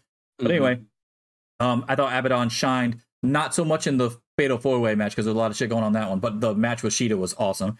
You had the flying broomstick. You had the pumpkin head spot at the end that everybody went fucking nuts for. You had her bleeding the blood. You had the bubblegum shit. By the way, the bubblegum was great because double bubble is hard as fuck. So, I mean, the gummy worms was a little weird, but being slammed on. If I slammed you on double bubble right now, you would be like, okay, that fucking hurt. If I hit you in the head as hard as I could with a fucking foam tombstone to the point that it broke in half, you would not like that. So, I mean, it wasn't like they got knocked out or anything. Anyway, she hit it with I don't feel like that would hurt. Whatever. It hurts. And we have done chair shots before. I mean, yeah, I know. So like, it still doesn't matter. It's not something you want to feel, though. I don't want to get slapped in the face with a fucking foam tombstone. That didn't seem. That anyway, the candy thing would have been a lot less egregious. I mean, I don't mind the candy thing. Like the double, if it was just straight double bubble, that would have been better because that would have hurt. And I'm all about hurting the other people. But what would have hurt more to me, and what I would have liked more What do I got coming? What kind of shoes I got coming soon? Who the fuck knows? You probably got a Candy bunch. corn. Oh yeah, them things. Goddamn. If you dumped a bucket of candy corn out there and slammed them on candy, I bet that shit would hurt. Like, well, No, they're pretty soft. I don't think so. no, they're not. You know As what? an Would've avid hurt? candy corn eater, I promise you, and especially if you got the autumn mix with the pumpkins and shit in it too. Oh my god, no, you're getting fucked up. You know what would hurt is goddamn Tootsie Pops. Them things are hard as fuck. Dum Dums with the sticks. Now that might be too dangerous. Fucking Dum Dum Pops just sticking out of your back would be fucking hilarious. Depending on how hard you hit them, obviously. I mean, and then it looked a little bit weird because Sheeta barely touched him too. Yeah. So that didn't help. But the overall match was great. I love that they used it. There was purple bats on the bat for Abaddon. She did the under the ring thing. Mm-hmm. She had the Spawn gears, and then Sheeta had the fucking Wong gear, the Resident Evil 4 gear on. She did the flying witch broom thing. That was cool as fuck. Like they utilized it very well. But they even had the jack-o'-lantern face painted on the fucking on the trash can lid. Like, I mean, it was just well done. Cobwebs all over the ring and stuff. It wasn't just like the stage was decorated and then we didn't do anything. It was just a regular ass match. It wasn't a Mountain Dew pitch black match either. Which was exactly. Exactly. So I thought it came off very well. I thought it was really cool. And Abaddon got to shine, at least on Collision anyway. So yeah, I'm happy for Abaddon. Happy for a Halloween themed thing that happened on their closest show to Halloween. And of course, we didn't even talk about it earlier, but Omega Street Fighter gear was pretty sick too. Mm. Yeah. Right, you got anything? Did you watch MJF's post? Yes, I did. I watched it this morning, right before I watched the Julia Hart Hey EW episode. Oh yeah, I still need to watch that. It's need to watch insane. The Anna J one. I didn't even fucking watch that one. The NJ one's okay, but this one is insane. Yeah. Did you not watch the Hangman one either? No, I watched the Hangman one. Okay. Man, he almost had Hangman spit that shit out at the end. Yeah. Yeah, he almost had him. It was great. There were a couple times he cracked him. Yeah, I thought that the speech that Max gave at the end was a positive thing in wrestling in the sense that like it does show a lot of maturity and growth from where he was at the point where he was, you know, screaming at Tony Khan that he's a fucking mark and walking out on pay-per-views or threatening to or whatever. So like he's clearly grown a lot, not just as a businessman, but as a person. And, you know, some of that is probably because he did get his ways to some extent and he did start getting paid what he's worth apparently. And that's good too. But as far as him coming out and still saying, you know, look, I really don't know whether or not I'm going to stay signing here or not, but like the opportunity to do stuff like this here, I can acknowledge I'm not going to get that anywhere else. And that does sway my opinion or whatever it was he said. And then Kenny Omega, what he said afterwards was also, I thought it was just like a nice, it was a nice positive end to Kenny Omega's streak, sort of in the sense of like, hey, like, I feel confident and comfortable having this company continue because of people like this who are so young and so talented and have so many more miles than left on their bodies than I do at this point. I thought it was a very, it wasn't exactly passing the torch, obviously, because Kenny Omega's still in a position where he could run the company at any time for 2 years, like a fucking 2-man power trip by himself. And everybody would find it believable and fine and be totally okay with the booking. But I thought that it did give a lot of insight into sort of where MJF's head is at, and that seems like he's doing a lot better now, which I'm happy for him. It seems like he's a lot happier there and less feeling like he's unappreciated or underutilized and stuff. So it was nice to see him get some credit from Omega. Yeah. All right. My next one is the commercial bumper for the AEW World's End. I thought they did a great job of making that feel like it was a huge fucking show right out the gate. That fucking commercial bumper for that pay-per-view made it feel like it was supposed to be like WrestleMania. Like it was insane. I was like, I was actually hyped for it, and we're not even close to it. We have another pay-per-view to go before we even get to it. I had no idea what the fuck's going to be on the show, but the way that they just said, like, did flashbacks of everybody that's come through this year and all the big matches that we've had this year and stuff, and it's all leading to this. It was cool as fuck. And for me, I've always been a big proponent of having your biggest show of the year as your last pay-per-view. Like, I was a huge proponent of Starrcade. Starrcade was great. Like, it's the same conversation we have with the rankings for PWI and shit, right? January to December. The Monster Awards are from January 1st to December, whatever the fuck our last show is. That's it. Like, that makes the most sense. So it made sense when WCW ran Starrcade in December. That was your WrestleMania. That was your biggest event. That was your Super Bowl. And it just made sense because the next year, January, we're starting fresh. It's just easier to follow for fans and stuff. I don't know if that's what they're doing because Double or Nothing is viewed as their WrestleMania. But we've had that conversation on the show before, too, where it's like, really, they don't really have one because all 4 of their shows at the time when they were doing 4 a year, they all were fucking so spectacular. We've had how many Revolutions where we're like, that was the best show of the year? How many Forbidden Doors? That was the best show of the year. And so it's not something you can really pinpoint, but I wouldn't have a problem with if they did start trying to do World's End to be the big one. Yeah. Seeing Roosh come back, it's positive. It's nice to see him. It's surprising that they turned the stable face, at least out the gate.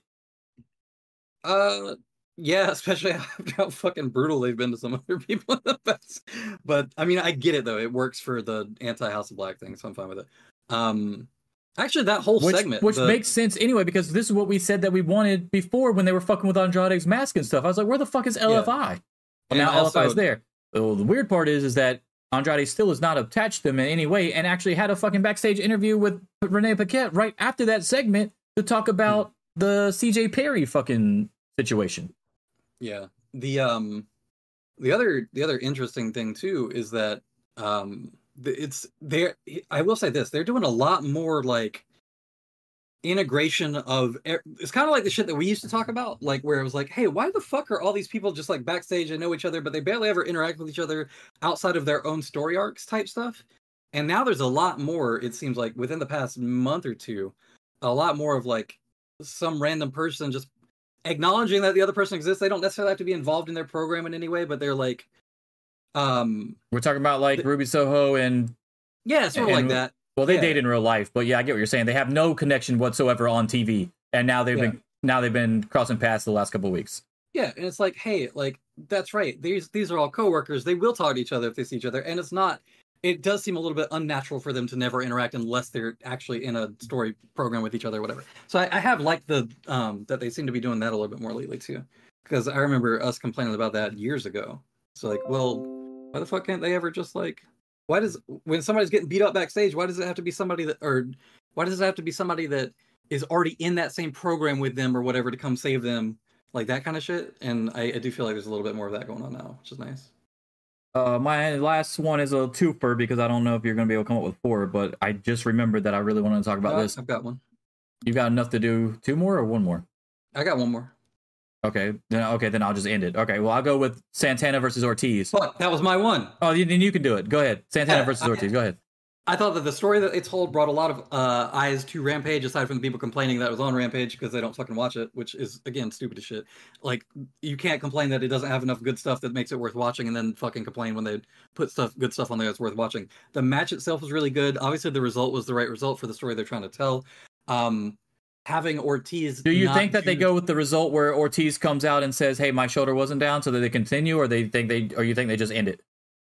Honestly, it didn't seem like he was protesting the ending at the end or anything. Yeah, he was just not giving the fist bump. Did you think it was weird? Okay, that aside, because that probably wasn't supposed to happen. It just ended up being that way. I didn't know if they would just play off of it though. But the other thing, obviously, is Santana was the one that reached out his fist, which is not the way that you would think that would have gone. Yeah, based off the build-up to the story. You would think that it's more like, okay, like I understand that you're good enough now to go do your own thing.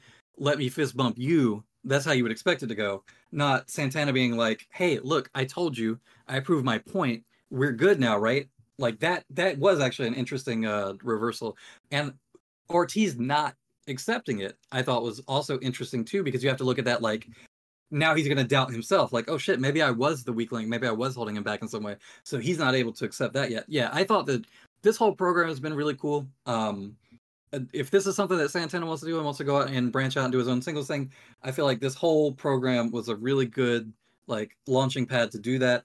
I'm a little bit worried about what they do with Ortiz now, because you can't just have him chasing after Santana forever in the storyline. Maybe it gives him some sort of motivation to go and try his own singles run or something. I actually think it would be a kind of an interesting little flip of the script too, to have Ortiz come out of this like, fuck, like maybe I should be striving for more, do his own singles run, and then he actually ends up with a belt maybe before Santana does, and that causes them to meet back up at some point down the line. Where Well, Ortiz I is think actually doing I better. think they're teasing. Okay, so I still want Proud and Powerful to get back together. That's topic number one. Let's get that out the way. I hope this all leads to them just getting back together and finally getting those fucking tag titles. But I thought it was interesting because Sanjay Dutt is the one that came out to talk to Ortiz after the match. So clearly they're going to start trying to fucking recruit him into this Jeff Jarrett fucking stable or whatever. Right. Now what I need is Ortiz to start thinking that he needs somebody because he's not good enough to do it on his own. And then Santana comes out and be like, don't do that shit. Do not fucking go with them. And then, that leads into Santana versus that stable because they always show up on Rampage too. So that's like a stable that is on Rampage a lot. So that would make sense for this whole thing to keep playing out on Rampage. And you could always do the spot too where it's like they're out there beating up Santana and he comes out and makes the save, but they're still not like on good enough terms to hug it out.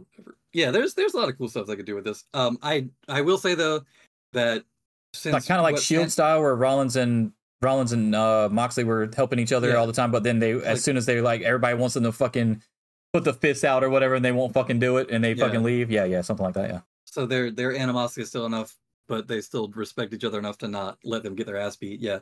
The only problem with that long term that I see is that if we really are trying to make a legitimate push for Santana as a singles guy, he does have to break away from the story at some point. You can't just have him always associated with his tag team partner. It wouldn't have worked if like the constant thing with Shawn Michaels was him just having over and over feuds again with Jannetty either, Which they did for a while, by the way. They did for a while, but like at some point, actually that would be more. That would be more the reason why Majetti.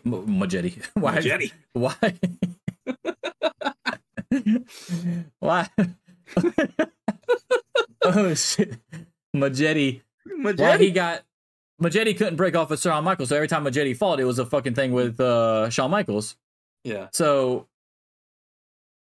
they would push Shawn Michaels, but not Majetti, and then Majetti got lost in the shuffle, and eventually you just had to put him with somebody else when Al Snow came in as Leif Cassidy and shit like that, stuff like that.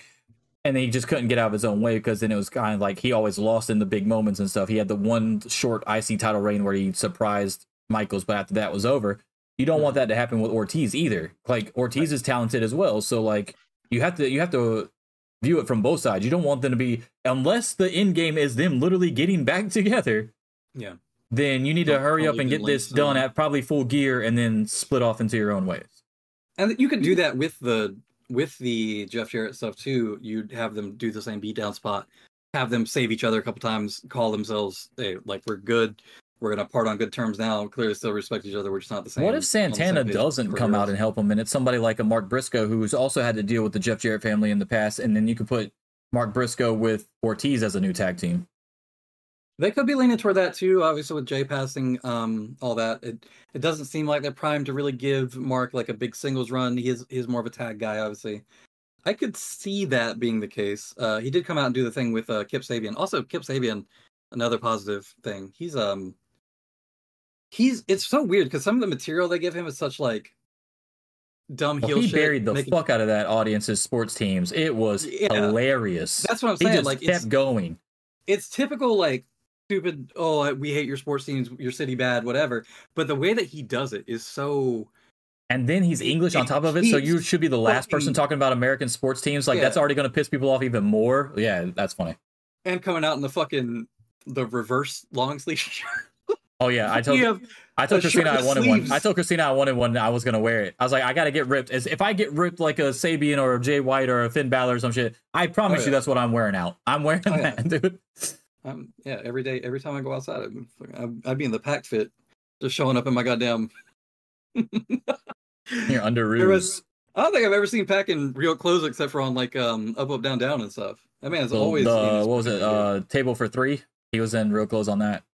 Oh yeah, that's true. Yeah, but no, it's so funny how many backstage segments and press conferences and whatever the fuck leading up to everything, he would show up in just like straight up fucking ring gear. It's so funny. All right, let me get to my last one here. Yeah. My last one is Speedball Mike Bailey liking my tweet yesterday. He liked my tweet because I said that they just made it real easy for me to pick my Indie Wrestler of the Year for the Monster Awards because Speedball Mike Bailey will be going one-on-one with Matt Cardona on GCW, I believe. Also, whoever wins is who you're So picking? whoever wins is going to be my Indie Wrestler of the Year because they're so fucking close. And Yeah. I love that this match just came out of nowhere for it to help me out. So I appreciate it. He liked the tweet. That gives him a little slight edge too. So if somehow he gets screwed over in it, I might give it to him anyway. But Matt Cardona, I believe, has won the last 2 years on our show. But yeah, if Speedball wins that match, he's getting it. I'm giving it to him. Fuck it. What do you mean get screwed over? Matt Cardona, it's not like he would cheat in a match or anything. I mean, Yeah, okay. He's a Well, Steph DeLander, I believe, is still, I don't know if she's still out or not, but I know she fucked her up pretty good and she was out for at least a couple weeks for sure. I think she is still. Yeah, I didn't get a like tweet, but yeah, I will say that his star rising as much as it has over the last few years. Well, what didn't Meltzer just give him like a five rating with Osprey? Probably, yeah. Because we talked about it last week. Like that was the one match that and the Trinity versus Mickey James were the two matches you definitely need to go out of your way to watch. 5.25. Even, and I think Mike Bailey had said something about it being his first 5-star match that he knows of. He said it's pretty cool, even though he knows that people don't really, or people care about his ratings one way or the other. But he thinks it's pretty cool that he got 5. Getting 5.25 from a match at BFG is honestly pretty cool. We're the first match in Impact to get this high of a rating since Joe AJ Daniels, which feels insane. It's all very subjective, but the hope is that people continue to pay more and more attention to TNA because we're back. So, yeah, happy for him. Good job. So that was my last one. Let's go to our last part of the show. That is the Monster Quiz. Oh, shit. Here we go. I was going to do it earlier in the show, but I've got it actually as part of my Stream Deck now, so it's a lot easier. We don't have to worry about the text stuff anymore. Yeah, just don't forget you're on a little bit of a delay, so I'm gonna have to before. No, you're good. I'm gonna read it out to you and everything. Give me a second. Okay, cool. Yeah. What am I looking for? I'm looking for something though. Oh, your title. Where the fuck is your title at? There it is. There it is. All right, so this is our 20th Monster Quiz. Oh shit. Okay. You are 13-6 right now. Here we go. Okay. Question number 20. CM Punk has 2 world title championships for AEW, both with 0 title defenses. Yeah. Which of these wrestlers have had 2 IWGP world title reigns with 0 defenses? A. Jay White, B. Scott Norton, or C. Vader?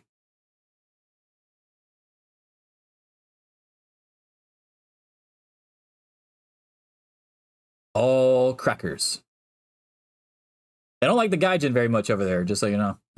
Well, if anything, I would imagine it was more related to injuries, right? Because they'll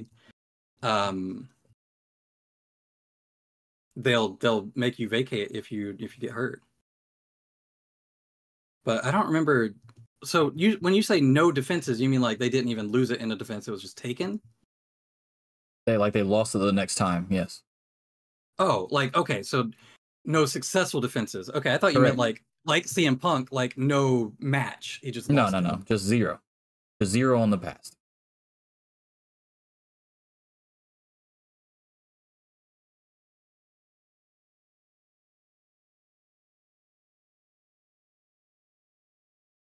You're muted. There you go. Okay. Say something. Weird. There you go. Yeah, you're good now. Okay. Yeah. You said 2 times it happened? Correct.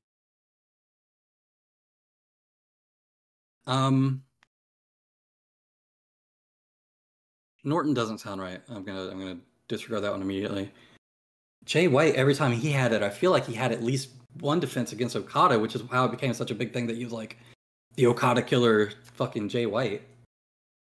Vader, I know, had a few, like in the late 80s into the early 90s even, maybe. I know he had a couple reigns. He's the only one I can think of off the top of my head that definitely... No, because he had successful ones before he lost it to Choshu. Because I think he beat Riki Choshu and then had defenses and then he lost it back to him. Fuck me. It's not Norton. There's no way it's Norton. I'm trying to remember if there was any time Jay White didn't have at least one defense. Because I don't think he did. And back when Vader would have been champion, they were booking it a little bit more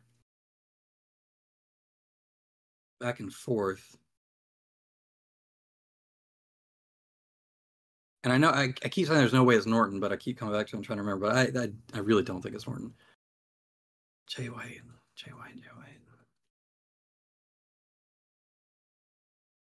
I think even if Jay White had it happen once, there's no fucking way that they had him do that twice. I don't remember any time. If I don't remember one time that Jay White got it and then immediately fucking lost it on his first attempt, there's no way there's two. So I'm gonna say Vader.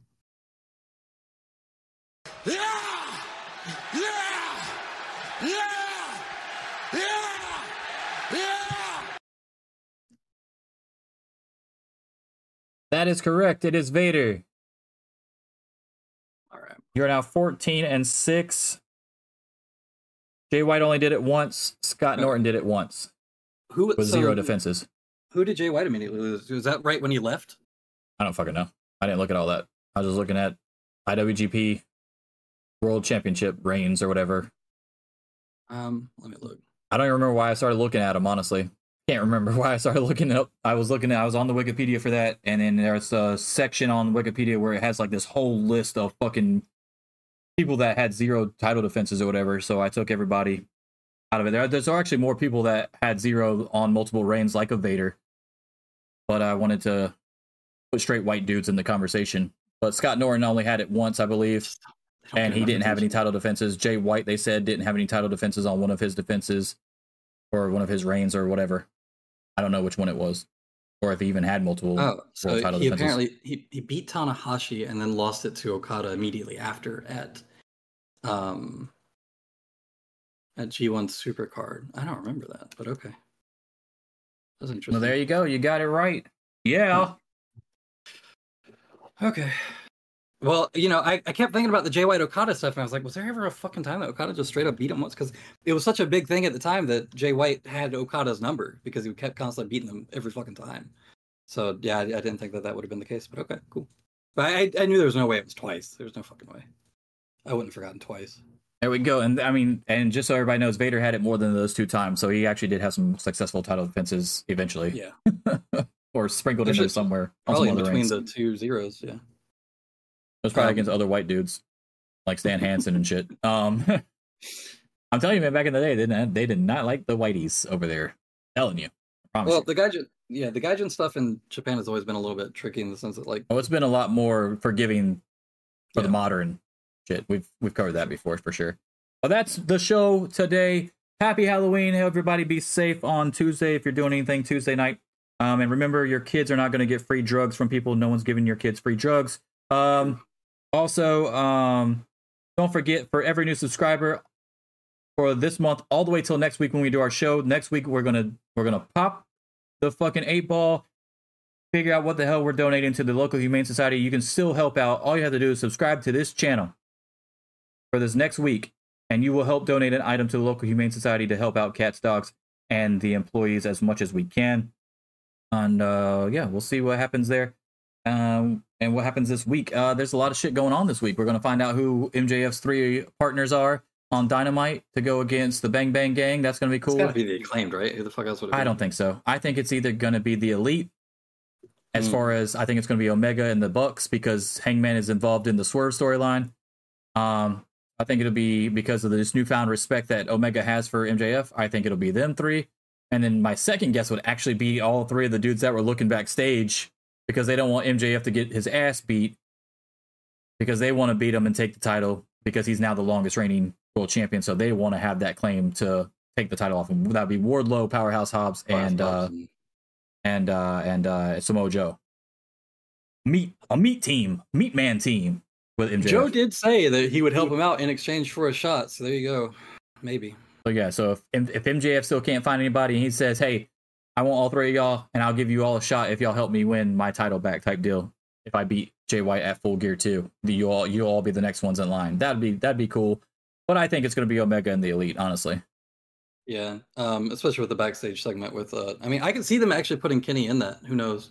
because Kenny and Jay did have the little back and forth when they were doing the build up stuff. The same thing that Callis was trying to talk to MJF and.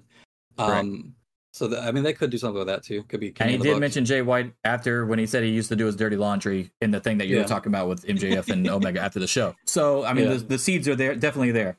So that's who I think it's going to be, but we'll see. And we'll see what they do with Sting, obviously, because, you know, we have limited time with him now, even more limited than Danielson. Danielson actually did break his orbital bone and is going under surgery. That was not part of the storyline like a lot of people thought. He really got fucked up in the face. So now it's like, damn, we even have less time with fucking Danielson. Not happy about that. The people that thought that was fake, I was immediately just like, no, you don't sell an injury to a face. That's 100%. He just broke his fucking orbital bone. And I know this because it's the same. I've seen people get their orbital bones broken in MMA before. Like Bob Sapp famously had his broken. Like it changes the appearance of the face in like pre-swelling in a way that you're like, oh, okay, someone's like definitely fucked up there. And when every time he would kind of pull it away to show the doctor or whatever, I was like, that actually the shape of his face looks different. I think he actually did break his fucking orbital bone.